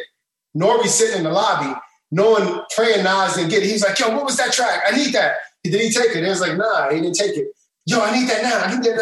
They put a phone call in to Jive, got the dough. He wanted the track. They call us, hey, the next day I need y'all in the studio to record this for Nori. He's like, but, Butcher knows Nori. Nori knows Butcher. So y'all have to get in and get out. He cannot see y'all because he thinks Tony Pope produced this track. So we're like, cool. We get in, we produce, we lay the track. We're walking out the door. We're walking in. We're walking out. Nori's walking in. What's up, Butch? What up, Nori? And then we get in. He's like, what were they doing here? And that told us, he knew immediately that was us. And he's like, yo, I told y'all they were down with the Trackmasters. That's still Trackmasters. And he had an issue with it. The song never happened. He was supposed to do the song with R. Kelly. But R. Kelly was in Chicago. Nori was in New York. And he refused to fly out there to do the song. And Kelly was like, I'm not coming to New York to do the song because I'm working on my album. This song, had it got done, it was going to be next thing. It was the track. Everybody wanted this track, but it was crazy. And it just never happened. It just didn't happen. We're like, yo, what the heck is going on? Like, every time we get to the piece of going somewhere, it's like you get set back. But you don't let it stop you, dude. You just keep at it. You know what I'm saying? Just keep pushing.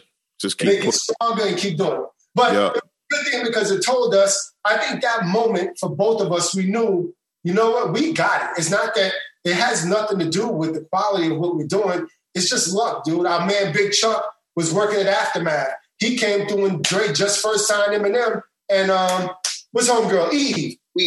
And he was in the hotel. He was like, yo, come through, bring some tracks. I don't know if they're going to take them, but I'm getting y'all some paper, regardless if they do or not. I'm getting you some paper just for them listening to them. So we were like, that's all good. Me and CJ go down there. We sitting there. I mean, Eve comes in. M wasn't there, but, he was telling us about him. And I was like, cool, take the tracks and see what you can do. But Eve comes in, and she has spent the day out going around meeting all the producers in New York. And she said she was with Clark Kent, and she was with Rough Riders dude. She was with D and Juan and with Rough Riders and Swizz. Swizz. Yeah. She was tearing Swizz apart. That shit was trash. You wasted my time. The shit out of Swizz. You sitting there listen to that stuff. Hey. I'm gonna tell you another story. That was the first time. A second time I was on tour with Jay-Z, me, Ak, and Irv Gotti. Me and Irv had a previous relationship, and that's my dude. We sitting in the car with Dave and Jay-Z in front. And Irv just got his deal, and he was like, yo, I'm going to smash y'all when I come out with my stuff. And he's like, yeah. You keep running your mouth. Sure you are. And so he's like, you think not? He took out Stop Drop and said, put this in, and you're going to see. We're going to kill you. He put the track in. The car was silent. Nobody said a word. It went off. Dame gives the tape and throws it back at him. He said, that's all you got? He said, what do you mean? He's like, that shit is garbage. And him and Jay-Z just started dying laughing. Yo, they was just killing him. Next thing you know, that's the hottest record on the freaking. That's crazy. It was the hottest record. Then they was what kind of beats is that? That shit is horrible. Next thing you know, Jay-Z's Swizz Beatz biggest fan. Of course. And I'm sitting there the whole time like, Jesus Christ, like, I'm in the car with you killing this dude, and now every song you put out is Swizz Beatz. Of course. See, man, that's the problem, though. And the problem is that the music business does not work like the rest of the business world does. That's the problem, right? Like, we've had this conversation. I talked with Meeks about this. Butcher, you and I have talked about this. Like, if the rest of the actual corporate America and business world worked like the music business did, like, it would be. There's no fucking way that anything would ever get done, man. It is so.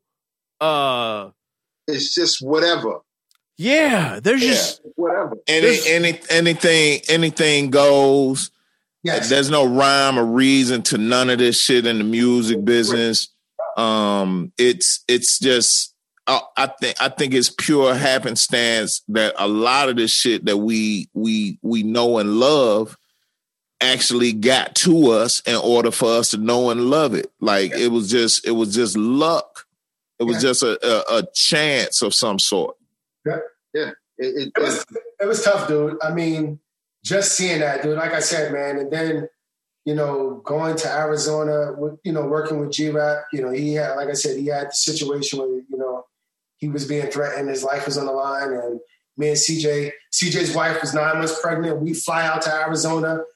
See what we did one day, and you got a call. You had to go back to New York because your wife was giving birth. He just arrived, and he got a call here. We went to the hotel. Same day. He got a call. He had to go back and fly back to New York the next day because his wife was giving birth, dude. So we had to get tickets and had to fly back out.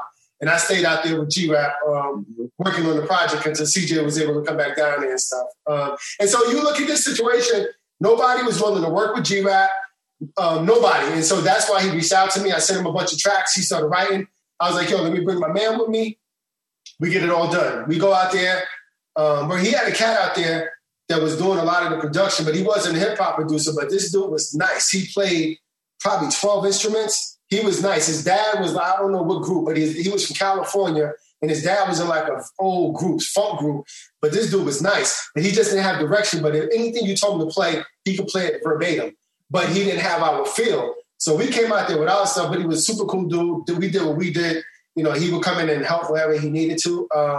But that album, even though it didn't get popular, it was popular enough that the labels heard him. And the second they started playing Foul Cats on the radio and things like that, over. Marcus, everybody started throwing money at G. Foul Cats threw the dude a $3 million deal for 2 albums, $450,000 advance, cash advance.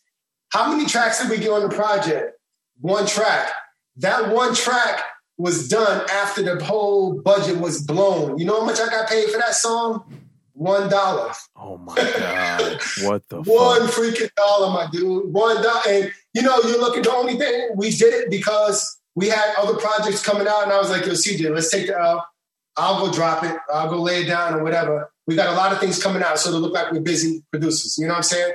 That's the, and you know, it's G-Rap. So I'll let it go, dude. But it's that stuff that's disheartening. You know what I'm saying? Because nobody was even thinking about a G-Rap. Dre was thinking about him. I mean, that's how Big Chuck got over at Aftermath.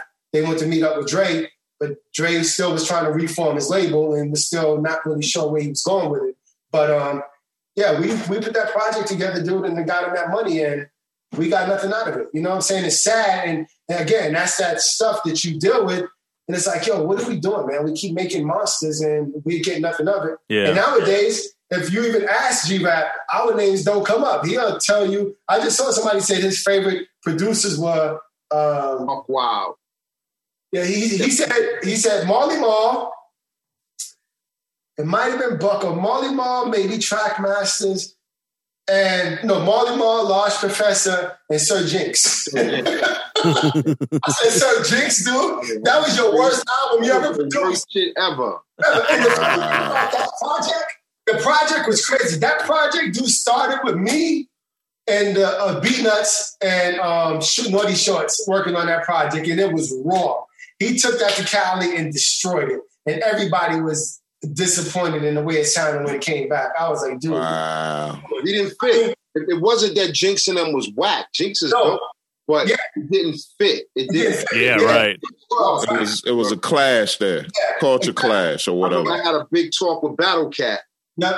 That was my man, and we was talking about that. You know, it was a transition. It just didn't fit, you know, different sounds. And G-Rap was trying to do the fast wordplay, but it was bad because I know Polo would come back from Cali. Everybody was coming back like disappointed. Polo was angry because he's like, yo, man, we just paid this guy $50,000 and the album sucks and nobody likes it and blah, blah, blah. When he came back and turned it in, man, Cold Chiller just like was shaking their head. It was like, this is horrible, G. Yeah. So that's when they got the Trackmasters to come in and do On the Run and Ill Street Blues. And I remember sitting in the studio with that stuff, you know? So it was just crazy. They're like, you know, again, you just get kind of bypassed for stuff. And then, you know, you put time and energy. I mean, 4, 5, 6, people were trying to kill him. G couldn't think of anything. Man, we were just sitting in studios working. And then you don't get no credit, no notoriety. You don't say anything, you know, that someone else is putting their life on the line, working with you, trying to get your project done, you know? Right. No consideration, dude. And it's like, you know what are we doing all this for? You know what I'm saying? Right. Like, yeah. was like, yo, you know what, man, let's just do us. And mind you, fellas, this is supposed to be our friend. Yeah. Yeah, throw all that shit out the window, right? Yeah, fuck music. He's supposed to be our dude. Right. You know, I gotta ask after an incredible story like that, how do you keep pushing, man? Like I feel bad now for the little bitching and whining and complaining I be doing about this shit.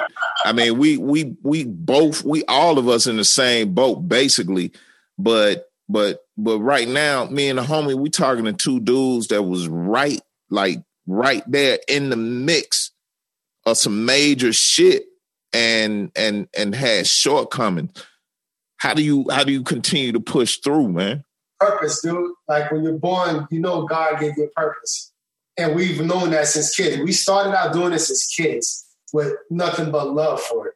And that love still is in us. Like, and me and John Doe, you can talk, we're like geeks with this software stuff, dude. Me and this dude, we need to be put in some type of rehabilitation center with all this stuff. For real. Man. But it's just love. Like we feed on this stuff. We love the music, dude. We love being creative.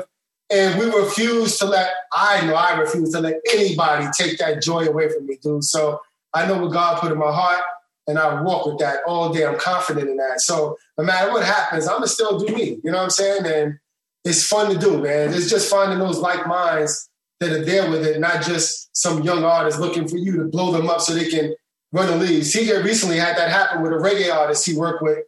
The guy just took off and turned into like a mega reggae artist somewhere. Yeah, it's crazy, you know? But that's what it seems like the culture is nowadays. You know what I'm saying? Give me, I'm God, and pay you no homage as to your position or helping them, you know? So right. Like, why are we doing this? Let's blow us up. Let's get our crew together, our real network, and let's blow our network up, man. Like, I mean, that's what we can control. You know what I'm saying? Yeah. So these other individuals, yeah, can't control them. You know, so that's what happens. You have these, you know, stumbles and you catch these L's, and then you just lock in on what you got going on. I can appreciate that. Again, dude, you don't ever fall. You know, I see a lot of dudes, and the other thing, I see a lot of cats that finally did get that 1 or 2 record break, and it blew up, and then they disappear. You don't ever hear from them again. That wasn't. I didn't ever have a goal of getting one hit and stopping. Like, if I'm gonna do it, I'm riding it. That, like, that's the dream. Keep it going. That's what you came here to do. So let's keep going. Places, build products, build machines, synthesizers, get into software, put your name, stamp your name. You know what I'm saying? Do stuff. So right. I look around and we got a lot of like minds. You know, solid dudes. So if something take off, I would love some things to happen because we put our brains together and we can control our own scenario. You know, that's what's up. That's what I want. I like that. We always spread love. You know, me and Butcher always talk about, like, we always putting people on projects, but nobody's never calling us to put us on projects to where we'll say, like, oh, we doing blah, blah, blah's album. Yo, man, you should give me some shit so I can present it, man, and see if I can get you on. Like, we'll just reach out randomly, you know, and just call cats that we deal with just to keep the diversity and to put other food on other people's tables. That's just what we did. We've been doing that, you know, since little youngsters. And we started seeing the pattern. Like, wait a minute, don't nobody fucking call us to get on. Ain't he doing such and such's album? Ain't he blah, blah, blah? Know what we bring to the table? Yeah. You know what we realize? We realize the threat. That's what we realize. We've realized the threat of being in the same vicinity with these guys. We don't compete. And outshining them. Right. Not with the intent of outshining them, but it's just a natural order of things. Yeah. I got you on that. 100%. I got you on that. They got so bold. They would even tell us, well, you guys don't count because you produce and you mix and engineer, so you guys don't count. We're like, what do you mean we don't count? How the fuck you don't count? That's what I mean, man. This shit doesn't work like the normal business world works. That's what I'm saying. Like, what are you talking about, dude? This is what you're talking about. Like, fucking weird. We were hearing the craziest stuff from people, but like you said, they're trying to cancel you out. Like, you don't matter. Or, they don't want to bring you in. But we never did that. If someone came in the studio to play tracks for somebody, we sit back, let them play. Yo, that's dope. That's this and that. We never tried to box anybody out of anything we've done. That's just not what we do. And we'll never do that. So yeah, never. That's never the agenda. Because we're not scared, you know. And I'm not scared for somebody to be better. You know, it's not a point of. That's inspiring. It's not about that. If somebody comes in and they better, that makes you better. Steel sharpens steel, man. Steel does sharpen steel. Exactly. And that's our mind frame. Right. With even on the engineering side, I've come on projects like, you know, the Steve Betts and the Tony Maseratis and all of these guys who harbors names. Was things that have happened, like I'll get on a project and do something different. When I do something different, it's not like, hey, I'm going to go beat this guy. But they might have 6 songs. I'll have 1. So I'll do something different. Then label heads will call me and say, hey, we want to talk to you. And I'll wind up remixing what Maserati or one of these guys have done. And it's like, I'm making good money, but I'm not making their money. Yeah, not Maserati money. Yeah. So it's like it gets to a point, like, hold up, wait a minute. You holding me at that high standard. So then I moved my numbers. When I started moving my numbers and I started making basically Tony Maserati money as an engineer. And it started scaring the same cats that I was dealing with away, like, yo, C's too expensive, where they didn't even want to call me unless they absolutely needed me and all failed. Last ditch effort. Like, that's some bullshit. And I remember when, and it's not a knock on Pharoah Monch. Troy's my dude. Troy called me. Matter of fact, he called Butcher to re-get my number when I was first moved back down the South, if you remember, Brown Butcher, he was doing his project and his budget was gone. He had about $3 or $4 grand left. He calls me. He said, yo, C, you're the only one I can pull this shit off, man. I need this. I need you to come through. Can you come to New York? And I said, absolutely. He said, what we talking? He explained it to me. So we were on the phone going back and forth. And I said, Troy, you know how we get down. This is what we do, our music. Let's talk a little bit about numbers, what's going on. That's when he got into the budget. And I asked him, I said, I don't mind doing the work, but let me ask you this. Why did you call me when the budget was gone? Right. Why did you call me when the budget was gone? Why did you call me in the beginning and see that I was that Superman cat you talking about now? See, I go back with Troy. I go back with Simply Too Positive before they were Organized Confusion. Yeah, that's 12-12. That's 12-12 and all that, right? Yeah. Yeah. And you said you worked on the Hollywood Basic label too, right? Yeah, they were trying to sign me over at Hollywood Basics. They had got signed over there, and they wanted whatever was in that vicinity. The fudge pudge shit and all that. Right. So they found out that I was Black by the Man, and they lost their mind. So of course I was going to get a much bigger deal than them because I was a bigger group than they were at the time. So at the end of the day, it's like, dude, it was disappointing to me because again, you're my friend. Number one, it's before music, and you calling me professionally, but you trusted paying these people before you trusted in a guy that you could use, a guy that you actually trusted. Yeah, from day one. Right, with strangers. Right, with strangers. So yo, not to put them on blast or nothing like that, but how does one go about explaining? What's the explanation offered behind that conversation? Like why you asked the question why you call me at the end of your budget. What's the explanation provided? I tell you with G-Rap, it was more so the A&Rs at Rawkus were controlling the producers. He said he told them he needed me and CJ to do some stuff because we're feeling like you only got this deal because of the Roots of Evil album. Because of us. Yeah, so we should at least have a guaranteed 3 to 5 tracks on the project. At least 3 tracks guaranteed, top dollar. But that's why they came to you off of that one track. Off of what we did, you know what I'm saying? Exactly. So they picked us for the album, the Roots of Evil album, which we did, but only got 1 track on that Giancana Story album. Right.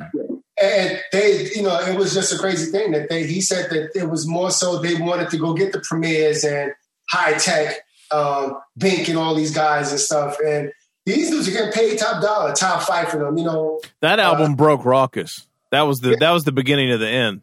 Yeah, it was the end, because the album never came out through Rawkus because, like you said, it broke them. You know what I'm saying? So, and they were doing that, they had Mos Def on a monthly stipend of, I don't know, $30,000, $40,000 or something like that. Dude didn't know nothing of Rupert Murdoch. Yo, man, I just almost threw my headphones across the fucking. This is too much. This is too much. When they found that stuff out, dude was like, "Cut the cord. I'm shutting down." Yo, just throw money away, dude. Yep. More money. Paying all these producers, all them producers on that album, all of them are probably getting at least 15 to 30 grand a track.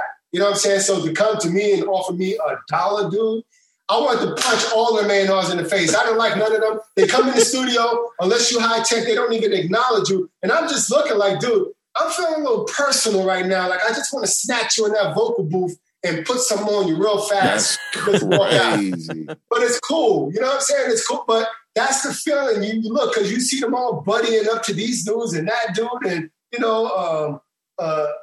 Snoop Dogg and all these dudes, I'm sitting ready to throw up on everybody, man. I'm just like, Jesus Christ, man, just sit in this crotch, man. Go ahead, just put your head there. Just go for it. It's crazy. Just go all in, man. Dude, I remember sitting down with Sean Black, and we was going through what you were saying, Butcher, as far as like, with the whole process of the album. And he told me Black Sean. Black Sean. Black Sean. He said, yo, man, we signed G-Rap to this label on the strength alone of what took place on the Roots of Evil. He said, you don't mess up chemistry. If you change what's on a periodic table that creates ammonia, you no longer have ammonia. You have something else. So that's what they did. And Sean was explaining that to me. He was all in disagreement at that. But everybody else were riders. They rode on people's, you know what I'm saying? Crotches. So, right, completely. they did that real well. And they were groupies. They were groupies. You just happen to be hiding behind a label, but you actually a groupie. Groupie, dude. Groupie. You know what I'm saying? And it was bugging me out. Yeah. And I was like, I had to stay a little back from it because of, my temper would flare. And I said, okay. So I would pull out on certain instances on that particular album where you have someone coming in, you got a new producer, and he came to Butcher one time and said, yo, man, Buck Wild only charged me $15,000. You remember that, Butcher? Yeah. And I'm looking at this dude, he only charged me $15,000. Meanwhile, I don't know what we did. What did we do? 30, 40,000 for that Roots of Evil album or some shit like that? Something to that nature. If that. Yeah. If that. And it was crazy, man. Like, dude, you paying this dude how much? For one track. He didn't have no significant hits. Yeah. He's got album fillers. Right. He's spoken about because someone spoke to him. And like, I know all these guys. Mm-hmm. And at the end of the day, that was a slap in the face. Big time. He brought you from the brink of destruction. Big time. And you got millions based off of our bricks that laid the foundation to that house. And you just said, blah. And then came to Drew. He wouldn't come to me. Came to Butcher and he said, I want to sign y'all to Igloo Entertainment. And Drew, to who? Drew was red as an apple. The fuck is that? Like, I was like, yo, dude. Butcher was so pissed, man. And he said, yo, C, you mean to tell me that this motherfucker said, what? And he went into it. So I'm like, really? Because he was supposed to walk us in and say, yo, give these dudes a production situation. Right. I'm endorsing it. Gram, da-da-da-da-da-da-da. We would have caught millions in that situation. Right. But he was thinking, okay, these guys do more than me. They're more of an asset than I am. So therefore, I don't need to put their Ferrari on my racetrack. Mm-hmm. Because he didn't want us to know that we had a Ferrari. Mm. And that's what it boils down to. He was scared of the speed we would have been moving. So he said, let me not introduce that. Let me collapse that. Let me at least control it. If they're going to blow, they're going to blow under me. That's fire. That kind of scenario started tiptoeing, and I realized that was an infection within the industry. Dude, because even at that same time with that, I left Arizona at one point to come back because G-Rap was going to do a song with Raekwon. And everybody that knows me knows I'm not a Wu-Tang fan at all. I like some of the dudes, but I'm far from being a fan of Wu-Tang. So with Raekwon being the least favorite of mine. So it was a trade-off where G-Rap was going to do a song with Ray. Ray wanted $30,000 to do the song. G couldn't afford that. So he said, yo, Ray, I can give you 15. My man, Dr. Butcher and CJ will throw you 3 free tracks. He was like, okay, let me hit some joints. I think I sent him probably 12 to 15 tracks. G gets a call and his partner Power is like, yo, we want them all. And he's like, they want them all. And I was like, all of what? He's like, they want all the tracks. I said, all of them? He was like, yeah. I was like, all right. He said, well, can we talk? I said, well, I'm coming back to New York. I'll go meet you and you see what we can do. So basically, I go meet these dudes. I'm hearing some songs that sound horrible, and I'm just sitting there laughing. They try to hustle me into thinking, I'm like, so what kind of money we talking? I know y'all got 3 of that stash, but we talking. It's me and I got my partner. So, what do y'all want to do? We can make sure we do everything. So what I'm telling you is that, we think it'd be beneficial for you just to jump on this project. what does that mean? Does that mean you don't want to pay? I don't understand. You know what I'm saying? Yo, yeah, we don't want 3. We want 15. I want 15. Right. Just be 15, not 3 for free. What year was this? Whenever Roots of Evil came out, dude, I can't even remember. That was 90. What was that? When your son was born. So what year was your son born? 98. Right. So that's 98, 99 or something. Raekwon was working on the second album. That was the second album. Okay, that was getting ready to say, like, this is after Only Built for Cuban Links. Yeah. This is the second album. Yeah. So I guess what happened was RZA was getting all the money. These dudes were sour. They wanted the money, so they figured they would take the budget and get a bunch of unknown producers to do the album. And that's what they were doing. And then he heard some stuff from us and wanted us to come in because he felt that was a more solid production, but didn't want to pay. And I was didn't want to pay. Oh, this is Immobilarity. This is the second Ray album that right. So we talking about that. You sacrifice your quality for the money, and look what happened. Right. You know what I'm saying? Because we would have came in and tried to kill the project, not because I'm a fan of you, but because I know who you are. I know the streets, and I know my name is on the line. So me and CeeLo walk in that studio. It's got to be right. Right, we're going to go crazy on the project. Yeah. But y'all don't want to pay. So we're like, what is wrong? What is wrong with these people? I was like, nah. And even G got offended so much so that he didn't even do the song with Raekwon. He was like, yo, I went and told him. He was like, yo, how'd the meeting go? I met him at the studio afterwards. He how'd the meeting with Raekwon go? I was like, yo, these dudes want all the songs for free. And he was like, what? I said, yeah. So he called me. He was like, yo, dogs, we're not working like that. We can kill the whole situation. I'm not putting my dude in that situation. We don't roll like that. And so their song never even got done. Like, it was offensive to him. Wow. But these dudes are crazy, man. Like, I don't get it. You know what I'm saying? Oh, my God. But the album comes out, like you said, and it just crashed and burned. You know what I'm saying? And that shit was a frisbee. Yes. Oh, dude, beyond it. That shit. It was a dog biscuit. That shit wasn't worth the fucking materials that they fucking pressed the shit on. Yo. I mean, like, yo. And seriously, like, it took him a decade to get back to even to recover from that. Literally a decade. I mean, it was bad. Yeah, and that goes back to the first. And it didn't have to go down like that. It didn't do, but they were in a small little halfway studio that they were recording out of somewhere uptown, and it was just I'm thinking I'm walking in to go meet them at a big studio. It was just a little spot they got a deal on based on who he was, and just had guys coming in laying these wannabe RZA tracks that didn't sound like anything. You know what I'm saying? And I was like, dude, first of all, I'm not coming in here to do RZA tracks. That's not going to happen. So we're going to do what we do and make something different. But, dudes don't want to pay, So I was like, oh my God, that shit would have been fucking nuts. Oh my God. Crazy, I cannot imagine what that would have been like. Yeah. Holy shit. Try to go nuts. So again, because I knew what was on the table. And Akinyele was down with Rawkus too. So we were dealing with the cats at Rawkus. I'm not Rawkus, Loud. Wow. So he was over there. Yeah, we were dealing with everybody over there who are boys. They were cool with us. So I know we would have got the red carpet with that because they were mad cool and they would have supported us doing the project. They would have loved to have us on there. But dude didn't want to pay. And I still could have went to them, but I was like, I'm going to leave it alone. You know what I'm saying? I'm not even going to put any energy into it. Like I said, I just wasn't a big Raekwon fan, so I didn't feel any way about it. I just, hey, y'all do you, I'm going to do me, and I'm going to turn it down. I did not know you were not a Wu-Tang fan, Butcher. So that's not at all. Not at all.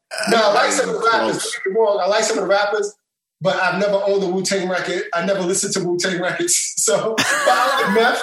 I like Jizza. He's okay, I was gonna say Liquid, like even Liquid Swords. I mean, like that motherfucker. I love Jizza's voice. I mean, I know about Jizza, he's gonna move. So, I mean, I always love the dude's voice and his metaphors, man. That dude's a dope cat, but he's the least seen. He's always quiet. You know what I'm saying? Word, yeah. But I would mess with him. You know what I'm saying? But I just wasn't with the whole Raekwon. That I felt like that was just some wannabe Nas stuff, dude. And I'm like, I can't be with the wannabe because the real dude is from my camp. You know what I'm saying? So I'm not as impressed. You know what I'm saying? And I think a lot of people don't get that, yo, Nas is our camp. So how can I be impressed by this dude when he's trying to sound like my dude? You know what I'm saying? So well, there's a lot of chatter back then too, like going on about Nas and Ray and Big and everybody like. Yeah. And then dudes are running around comparing RZA to Large Professor, who's nice. Yeah. that stuff was going on. I remember me and G going to do a session at Unique, and we were on the elevator, and the door stops at an earlier floor, and Apache gets over, one of his dudes. And Apache just starts to mouth and talking. He's looking, staring at me and G. And then he's like, we're like, yo, what up? And he's like, what's going on? And I know who he was, and he was like, yo, so you G-Rap, right? And he's like, yeah, what's up? He's like, yeah, I'm coming for that crown. And G's looking at him like, who's this cornball? Get the fuck out of here, man. But this is Apache saying this? Apache, yeah. He's like, oh, word? You coming? Word? G's serious. He's like, word? Yo, well, you can come upstairs. Come for it right now. You know what I'm saying? I was He like out-rap Latifah first, my dude. And when he was like, yo, who's that? I said, oh, that's Apache with that Gangsta Bitch record. He was like, are you fucking kidding me? Like, yo, dude, it was hilarious, dude. He was That's crazy. Oh. I mean, Cash was telling me Apache was nice, but I was like, dude. Apache was talented, but he wasn't that talented. He wasn't on G-Rap.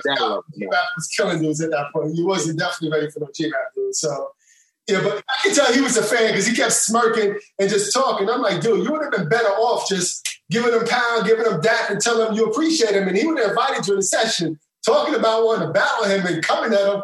I was like, what's up with this dude? Fucking weirdos, man. Back to the fucking weirdo shit, man. So, yeah. so how do you guys see, like, doing this, like, moving forward? I mean, you even mentioned, like, this recently happening with someone that you're working with now. Like, that's the thing that I just don't understand right now. Is like, how do you even figure out, like, what to do or who to move with without pulling out contracts and getting so fucking complicated, Dude, it's almost like you got to do that. CJ's big on that. I'll be just trying to work with cats and be friendly. CJ's like, yo, Drew, man, you had the paperwork ready, CJ? You gotta get the paperwork, man. Yeah, man. We put, look, nowadays, let me tell you something, man. Not to be elongated. Like, from Rue Scola, who was when Drew Hill reformed, and they had a new member, this guy, another guy from Baltimore, Rue Scola. That was my artist. Yep. And we made him, we made this cat. So I gave him room to do the things that he needed to do. And this guy was homeless, man. And we put a lot of money in this cat's clothes. We had a big deal over at Capitol and said, okay. So he ran off. And he was a part of the deal that Butcher was talking about earlier that we had, the $400,000 deal. And he tried to, they tried to steal the artist. So he was the key ingredient to that, one of the key ingredients. And so I said, from now on, we got to do this, that, and the third. Dexter Dapp is another guy, a reggae artist who's, huge now. And he's like a teenage heartthrob cat, kind of like Cat.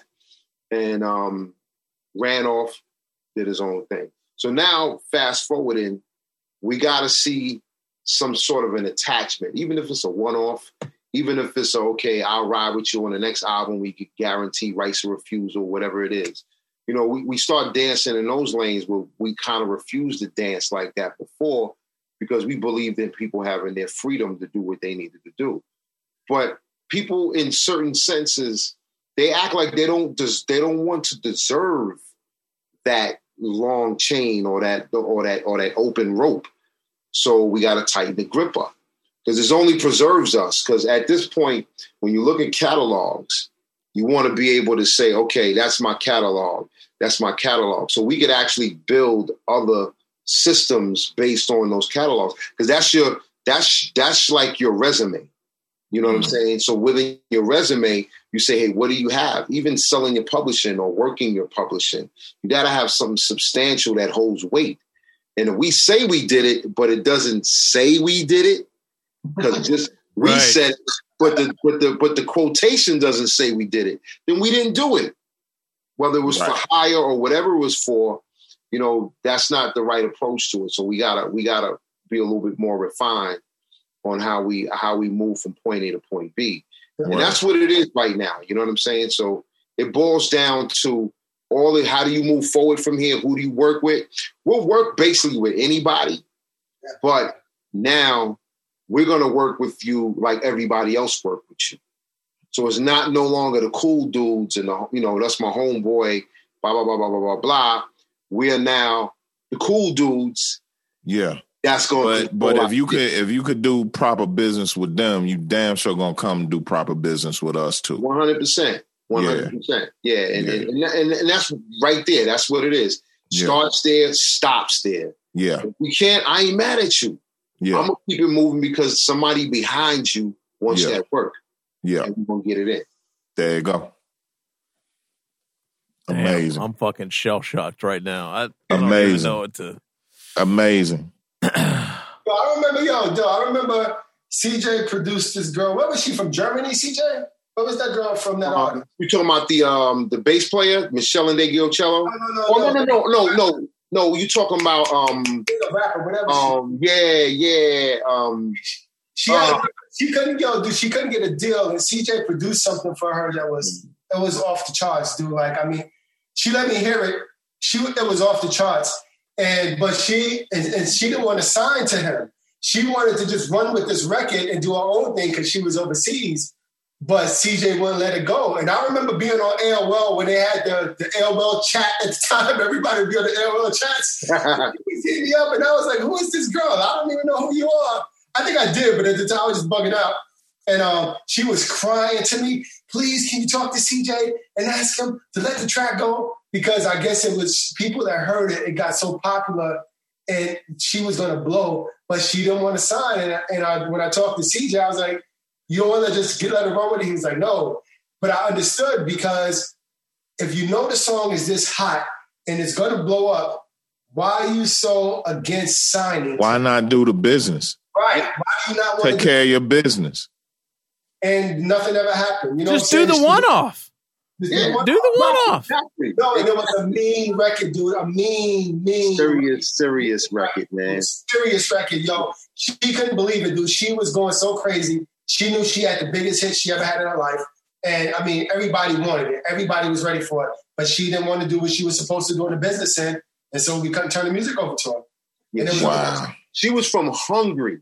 Hungary, okay. Yeah, she was from Hungary. She was Hungarian. Pretty girl. Tamaya. I forgot her rap name, but it was Tamaya. Yeah. And Stretch Armstrong called me about her because she was friends with this other chick named Beata, and she was running around with that girl from when Puffy did that Making the Band thing. That was one of her homegirls too. The Sarah chick. The singer. Yeah, right. That was her girl. Yeah, that was her homegirl. Yeah. Man, and they were kind of bugging out off of it. So I said, nah, if you don't want to put your name on the dotted line, I ain't. And it's funny you mentioned that because that was my favorite entertainment piece of that time. Making the Band. Right. That first season of Making a Band, that was pure comedy for me. Because it was musical and it was interesting because it always had a turn. It always had a turn in it. But it's funny you mentioned old girl because she held up everybody's paper in Making a Band because she wanted to get her paperwork looked at. Mm-hmm. So she should have been talking to this girl from Hungary and be like, "Hey, look, you got to do your business." Yo, I had a situation. My crew, I come from a 5-man crew. We had a situation out west with Immortal. They had Funk Dubious and all that shit. Right. They was getting ready to put a compilation out, and they wanted to join one of the joints that we had. And it was $10,000 on the table, split amongst 6 people. We ain't really talking about a whole lot of guap, but it was significant because it would have been our first jump off into it. We ready to do it, but for some reason the cats, they wouldn't send the paperwork. And I finally got on the phone with the one dude. Of course, they appointed me the spokesperson, which was probably the worst thing they could have done. Because I don't give a fuck about none of that shit. And I get on the phone with this cat and I'm like, yo, this is Meeks. I'm from the crew. What's up with you? Peace, all that, I'm like, what's the deal, man? He was like, well, we just want to know if y'all gonna sign the paperwork. I'm like, well, we don't have the paperwork. So I can't sit here and tell you that we just going to sign that shit off the rip. Of course, we got attorneys on deck and all of that. We're going to get it looked at. He's like, yo, why y'all got to do that? And blah, blah, blah. Like y'all don't want the money. I'm like, hey, man, let me just cut to the chase. We don't know you, bro. Like, it's not like one of our homies presenting us paperwork and we going to just do it off the strength. You know, we in this trying to do not only right by ourselves, but we got other people counting on us. We got families and all this shit. So paperwork, let us take a look at it. Let us sign off. And if it's good, we'll sign off on it. He's like, yo, man, I never been so insulted. I was like, you never been so insulted in your life? I was like, how about this? And I went off on like a 3-minute profane tirade talking about him, his mama, his daddy, his grandmama. And at some point they hung up, but I didn't realize. I was like, oh, they gone. I was like, okay, well, so much for that. And I was like, and in the back of my mind, I was like, you know, I probably could have handled that a little better. But at the same time, I was like, nah, that wasn't for us. That wasn't right. Yeah, that wasn't it's just, you know, it's just like, it's like put the shoe on the other foot. You wouldn't give us 10 grand first and then present us with paperwork. That's right. You know what I'm saying? So it's just like, can we do this right or not? And for me, I hear you guys' stories and y'all, you know, set back a few times over the years and be like, what's wrong with people? For me and my path, my thing has always been, I felt like we knew too much. Like one of my crew members made it a point for us to read certain books and look at certain things and study certain things. Shout out to Mellow Melanin. That's my man, 100 grand from day one. He just made it a point and gave us these little tidbits and gems so that when we were in these rooms, we could speak the same language.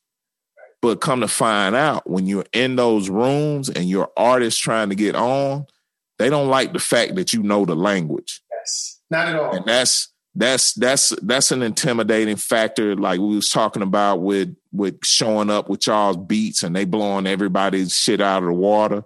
That's another intimidating factor when you know what you're talking about. And I've been in several situations like that. They don't like that shit. No, they don't. Because if you're scared of your own position, you damn sure don't want somebody to threaten the position that you're already scared of.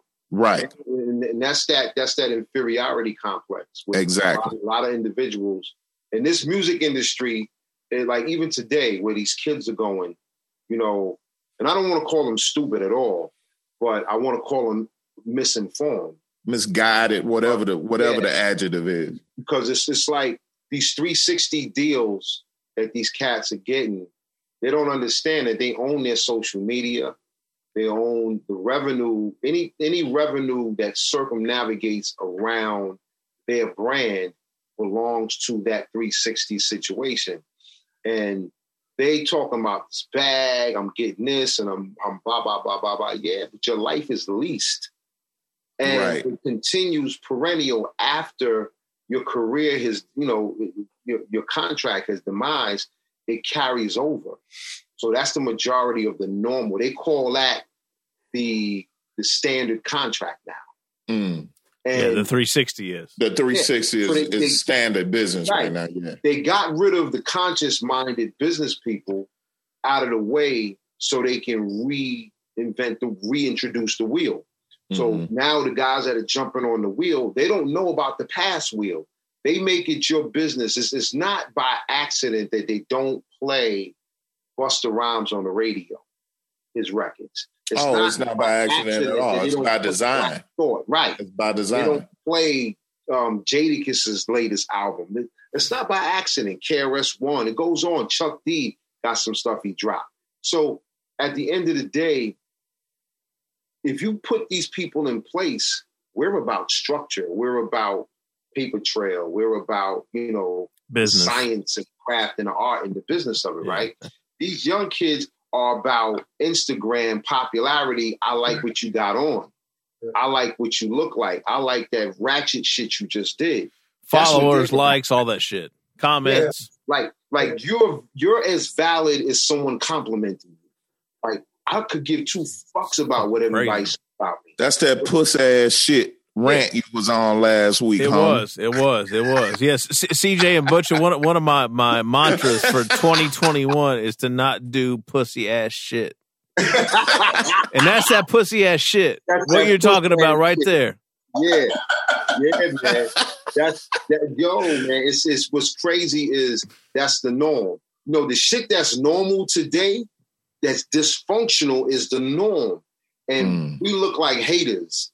We look like, or they even a young dude see a older cat saying he's an OG. That's respect.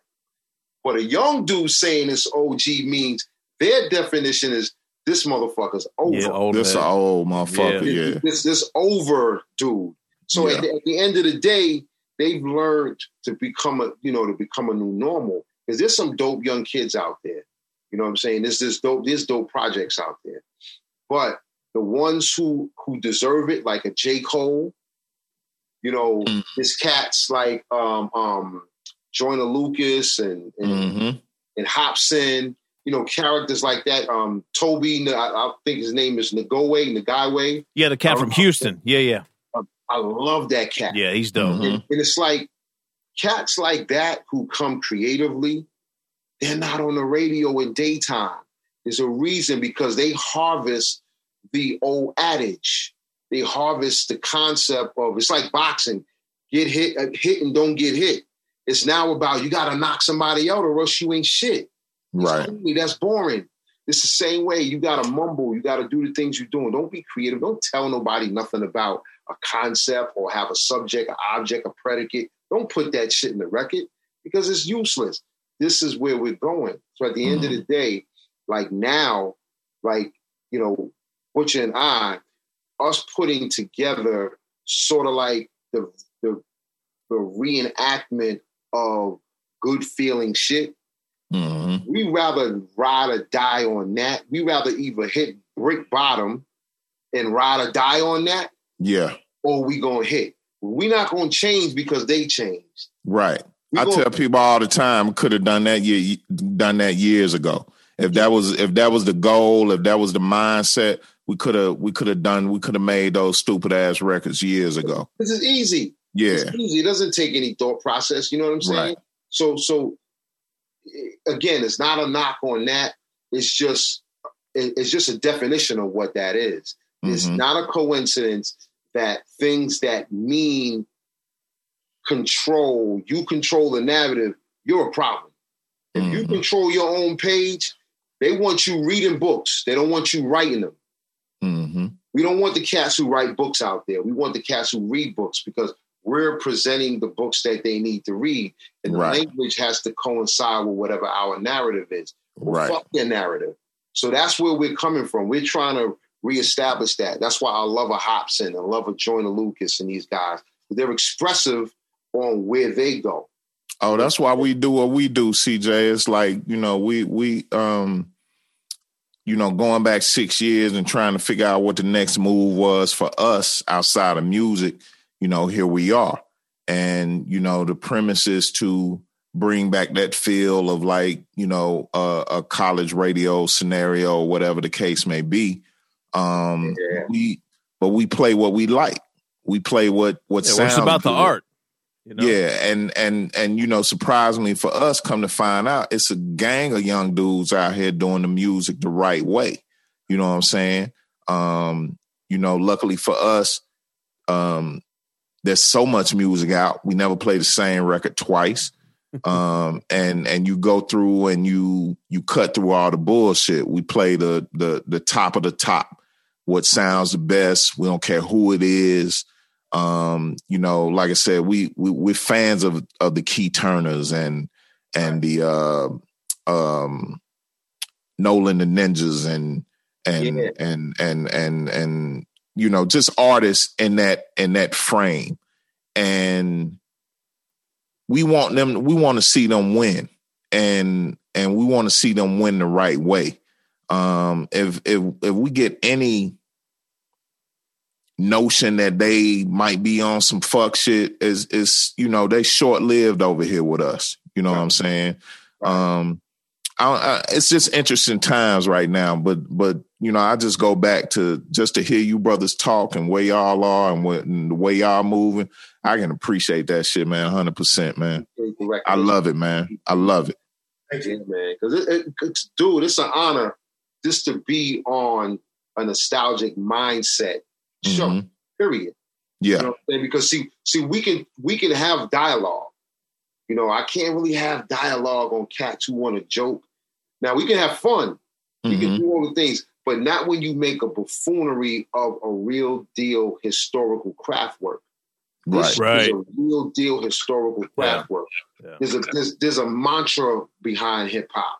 It's not just it's the dancing, it's the graffiti, it's everything. How we wash that shit out is bugged out to me. They still do in golf what they used to do 50 years ago. They still do in hockey, in baseball, in basketball, the same shit. The stock market works the exact same way. Right. How the fuck would you fix something that's not broke? Right. This shit was not broke. Nah. Last time I remember, the Budweiser Fest had a rainbow coalition of artists. Beastie Boys, Run DMC, Big Daddy Kane, Public Enemy, Houdini, Bismarck. None of them motherfuckers sound alike. No. But that's a collage of shit. Now you got, he may have 10 artists, 10 fans. He might have 10. They all might have 10 fans. But together, if it's 5 acts, that's 50 fucking fans that get to see their favorite act. And the act they didn't come to see, they still get to see them because they brought all walks of life. That's gone. That is fucking gone. Because little Bop Bop and little whoever the fuck out there. Little Bop Bop. You know what I'm saying? Them dudes. I'd be damn if don't nobody come out next week and they say rap. Yeah, little Bop Bop in them. You might need to trademark that. You might need to cut that out. Did you get your paper? Yeah. Stop talking, CJ. You're giving the people too much right now. Won't. Stop it. Stop, Meeks. This needs to be a call that's not recorded and not publicly published. Oh yeah, man. Well, yo, brothers, look, we took a gang of y'all time tonight, man. I can't wait to hear these fucking breakbeat records, man. Butcher played me one over the phone, and I can't wait to hear these shits for real. Did you play the Nautilus sounding one? Or yeah. So, yo, on that note, on the way out, man, just remind the people of who you are and what y'all got coming up, where they can go put some bread in your pocket or just follow or subscribe or whatever, man. Let the people know what it is. Butch, you want to lead that? Well, we got, like I said, we're working on CL Smooth. And again, John Doe is going to be a part of that with us. We got some breakbeat project we're trying to do. It'll be all vinyl release for overseas. We're working with our man Prick overseas. We're going to try to release that with them. Once all this stuff gets try to get over this COVID scenario. And just, we got Key Turner, Ray Luga, just other artists that are surfacing. People want to work. I got my cousin down in Charlotte, Young Cat, he's trying to do his thing, more trap-based, but he's super talented, multi-instrumentalist. So we're trying to grab all the young hands as well and help these guys and guide them. And I love him because he's receptive to our minds, so he calls me all the time just for advice on what to do with his career, and things like that. So I just love having that around. And, we just want to try to bang things out, man, and just stay active. The doors opened up with this Rob Swift Sinister project. And that was the intent for us. We just needed to get back in the game to show cats we still doing it. And now we want to take that and move forward and just introduce a lot of other projects, And so I know me and Doe talk about trying to come up with a crazy idea to do some stuff as well. Even with the breakbeats, we talked about that too, doing some stuff just like that. So yeah. All of us, man, together, collaborate, man. We have our own forums, we do what we do. And I think we just have to work as a team, man. Unfortunately, that's been elusive for me and CJ throughout our career. Trying to bring people on board and work as a collective group can't happen. I don't know why. Whereas you go out to California or the South, every time I'm somewhere else with other producers, they have a team of 10, 15 people who just work. But in New York, dude, the mindset is me, I always. And I think that was always a big hurdle, dude, like trying to get by that, because everybody wants to be a part of what you're doing, but nobody invites you into what they're doing. You know, so it was like all this competitive stuff going on, man. And I don't really got time for that. I'm not somebody who would run into the clubs to rub shoulders and smoke weed or do whatever with someone just to sell tracks. You know what I'm saying? If you didn't like me for what I could do, then you're not going to like me. You know what I'm saying? It's simple. I'm not kissing up to anybody. And that could be why our careers didn't go further, you know, but I'm content with that, dude. Like, you know, I said, I want God's path. And so wherever that took me, that's where I am, you know, and I'm still good in life. So I don't feel regretful because I'm still doing it, and we still doing it at the highest level. So we will continue to do that because it's in our DNA. And again, it's purpose. You know what I'm saying? And it's not about the dollar. That always comes. You don't got to chase that. But that's you know. It's funny. We were talking about Chuck D earlier. CJ, I think you mentioned Chuck. I think he's been mentioned a few times in here. But I read I was reading an article by him a couple of years ago, and something really struck me. And Butcher, to your point, where Chuck felt that one of the strengths about what happened with Public Enemy is that there were a number of people that were all kind of, you know, unified, and they were moving as one unit, and everyone was just kind of moving towards this one common goal without getting trapped up in all the other, you know, outside noise and whatnot. And, you know, when I really think about it, you think about like the S1Ws and like everything that they got around that entire movement back then was really kind of unheralded. Like you don't see that at all anymore. No, at all, dude, at all. It's tough. And even Dre and them had it, you know. I mean, everyone was kind of watching how the LA Cats were moving and doing the same thing. But it got infectious with them, you know, Suge Knight and various people coming on board and destroying that. But that was the platform, you know what I'm saying? But again, it's just, you know, we would see, you know, one person gets on and they become crazy, dude, like dictators for the most part. Like, you know, and thinking if you don't go through them, your career will never happen. Things will never happen. You know, it's and everything's so solo oriented now too. Like there are no groups anymore, right? There are no groups anymore. No groups, dude, at all. It's insane. Yeah. There's guys that come together for an album to make a group for that album, but there's no group movements. No. Yeah. I mean, you think about like PE, right? I mean, even like the Wu was kind of loosely a group, right? But I mean, you think about PE, like you had Bomb Squad, you had the production team, you had Flav, you had Chuck, you had dancers, you had like the whole thing, man, like the whole. You had a brand, you had a package, you had everything, right? Yeah. No, they had everything. Even production crews, man. The same thing. So Def. You got there's no production teams anymore, right? Right. Not everybody's homeboys that team up and we get together tomorrow and we're apart next month, you know. Right. It's no system, you know. The what is it? The Def Squad and you know all of that. Mafia. Yeah, I mean just, you know, different things. All these groups, you know, with all these production teams at one point, that's kind of either quiet or has gone away as well. Even like Mike Will, like remember, you know, Meeks, like Mike Will was like had a stable of guys, and like it even seems like those guys kind of like have broken apart now, and everybody's just doing their own thing now. It's kind of weird. Yeah, well, that was the mentality to begin with. You know, you got to think these guys that initially came together as a crew, in the back of their mind, you know, they were just waiting on that moment where I could strike out on my own. Right. That's always going to be the downfall. Yeah. It's no one for all for one system. Right. That's always going to be the downfall. As soon as I see that little bit of light come through the crack, I'm out. Yeah. Yeah, that's crazy.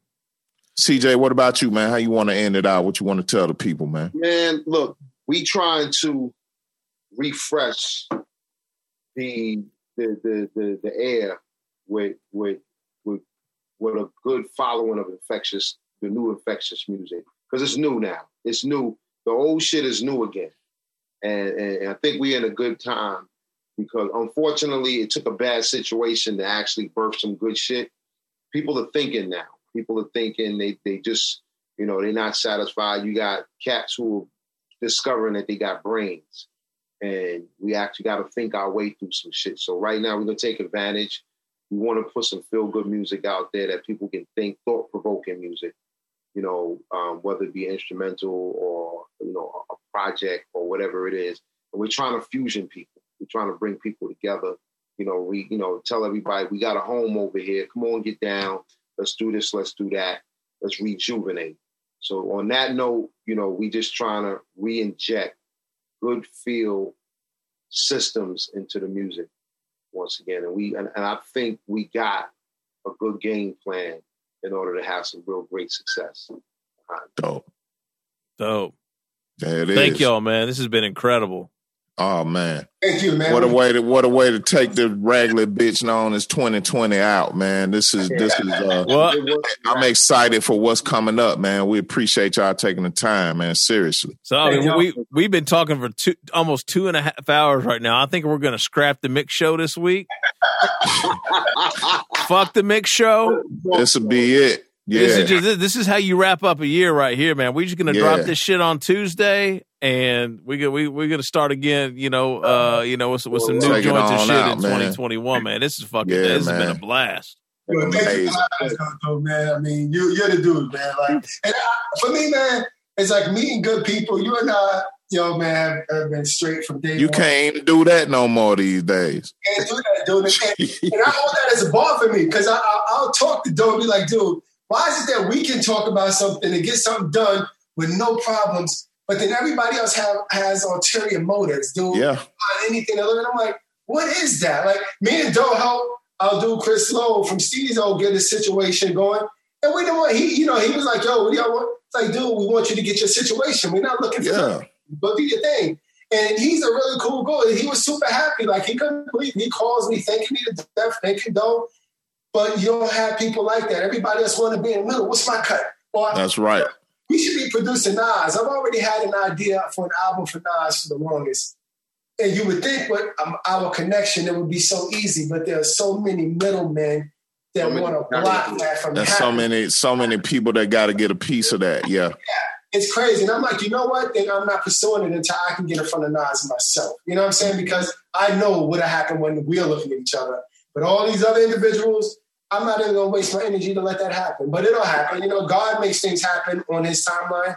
So everybody else doesn't matter. That's the way I see it. As long as we keep working, you know, and things are showing what we can do and, you know, something pops off, dudes will come, oh, man, that's my dude. Let me holler at him. You know what I'm saying? Like, God makes things work. So I don't stress that. I don't even think about it. We just know what we're supposed to do with the drivers, man. We're going to keep doing that for everybody. No doubt. I am going to take Chris Lowe up on those fucking chicken and waffles, though. He keeps talking that shit.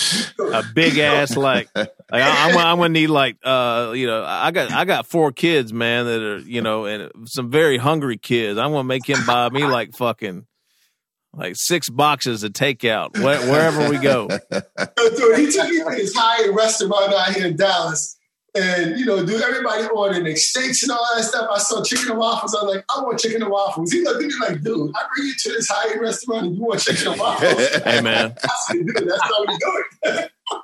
I was like, when I show up to a Chinese joint, people always say, oh, this is incredible. This is incredible. Let me have the General So. Every single fucking time.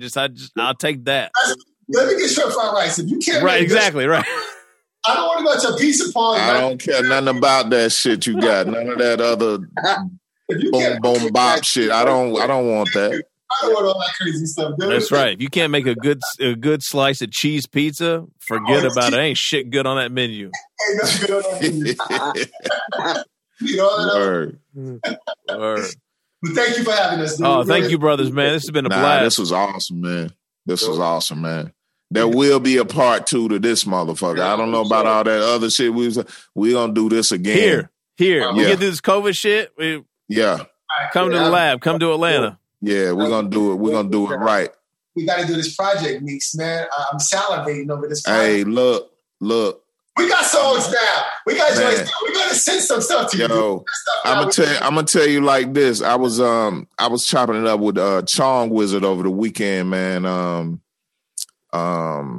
And I had sent him some music a little while ago. I just wanted to critique because me and the homie John Doe and me and my man DJ Pocket, I got some projects in the stash that I would love to put out, but I'm not excited about putting them out.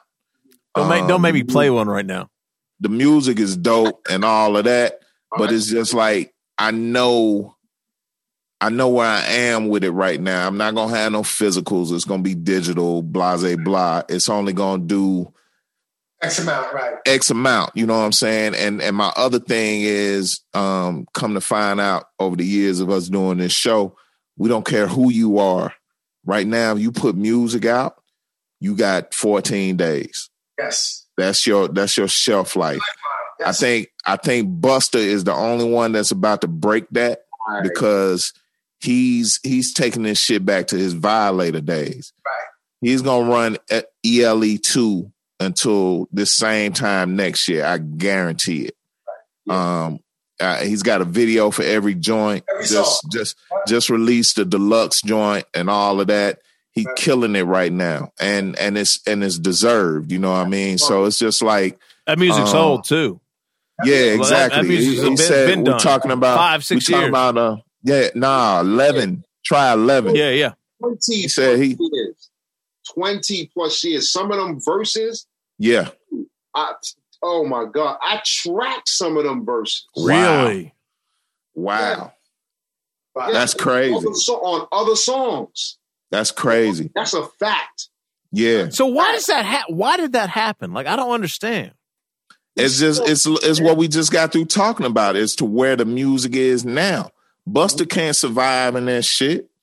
Yeah. I mean, we talking about another artist that was in the Aftermath dungeon. You know what I mean? Never to have a project come out on that, whether it was Busta, Rakim, whoever else Dre had signed. Wait. So we're saying that Busta was waiting for this thing to come back around again before he dropped? It's just, he said it was a number of things. His pops passing away, the whole Chris Lighty shit. It just kind of just wiped him out. But at the same time, he did what he had to do to keep himself relative. Sean C. told the Chris Brown records, the whatever else features he was doing and stuff like that. Yeah. But this was his opportune moment to do Bust. And he doing it. He gonna run that shit until next year sometime. Watch. That's a fact. He's already showing the pattern of doing it. But you know, at the end of the day, it's timeless. When you do good again, you stick and move, hit and not get hit. Mm-hmm. You preserve that mantra of craft work. It's going to have lifespan. It's going to have lifespan. These young kids don't know it's dope until you give it to them. Right. Mm-hmm. They don't know that. His fan base just grew to these 17-year-olds. Yeah. But they didn't expect that. They didn't expect that. We were already there. We recognized good music. We heard it. That's hot. That's dope. That presentation is incredible. We're showmen. We're showmen. Yeah. We get on that fucking stage. We light the fuck up. These cats can't come on behind us. No, it's impossible. No, you're right.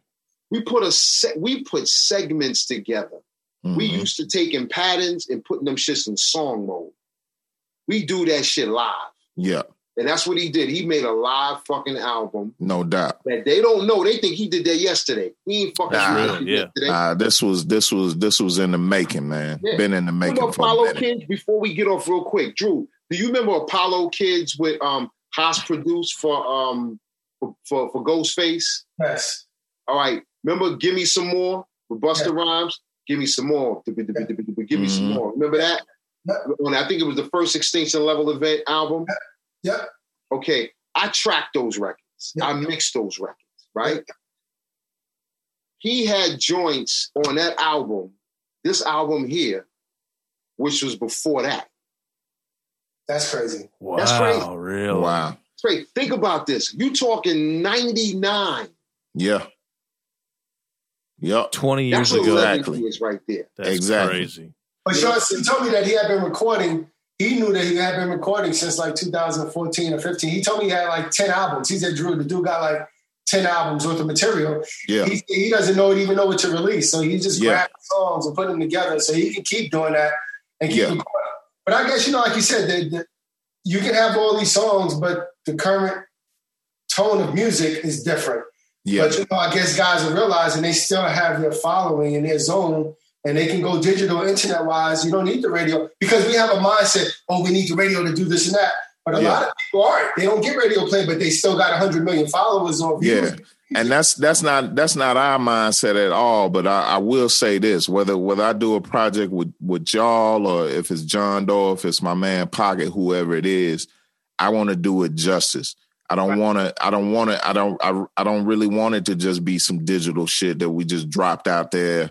I release this record on my phone. You know what I'm saying? I push the button and now it's everywhere. I don't want to do that shit. I'm seeing too much physical merch out here. I'm seeing, cats, doing their thing and building their brands up and stuff like that. And I would love to go in that direction. You know what I'm saying? It's been, last 2-3 projects were just, hey, we put it out, and that's about all we can say about that.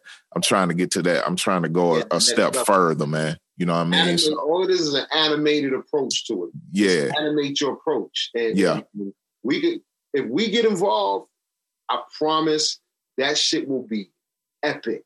Yeah. Because we might annoy you once in a blue with spending a little time on XYZ, but when it comes back, that motherfucker's going to be like, this shit is hot ass bacon in the pan. It's gonna be crazy. Bro. And you picked the right snare. You picked the right snare for sure. Yeah. And I'm gonna tell you one of my strongest assets is patience, man. Y'all will not annoy me. I'm not in no hurry to do nothing, man. Y'all find the right cowbell to go on this motherfucker will be good. Right. Will be good, but yeah, man. This let's do it, yo. I mean, I'm open, man, and like I said, me and John got the distance between us too, like y'all, because of the COVID shit. Mm-hmm. But I'm set up over here. I'm in the works to getting this thing right to whereas at some point I can reach out and let people know, hey, I'm viable. I'm doing my thing. Maybe I need to be doing some features right now, something like that. Fly me the beat. Let me work on it. I send it back out to you or whatever. I'm open for whatever, fellas. So if we can do Meeks it. Meeks can write too. Meeks can write. He don't even have to rap. He can write. Nah. This guy's fucking chorus and hook game, dude. Hey, he's crazy. Meeks is crazy, dude. You gotta hear. Y'all gotta give us. I'm saying. You gotta send us to join. See, I'm telling you, he's crazy. You about to embark on some history? Is that's all we talking about? Let's do it. That's what it sounds like to me. I'd rather be involved with that than anything else, man. He's right in pocket with us, dude. Meek is crazy, dude. You'll love him. All right, Word. Yeah. But, man, I'm looking forward to this to part 2, whatever. I don't give a shit if it's a 3, 4, 5, 6, 7, man. Don't worry about it. 4, 5, 6. Let's do a Halloween day. There we go. Fuck it. All good. Yeah. Man, y'all brothers stay safe, man. Stay up, man. As well, man. Stay safe in this shit, man. Please. Word. Thank y'all. Peace, y'all. Yes, all right, sir. peace. No doubt. Word.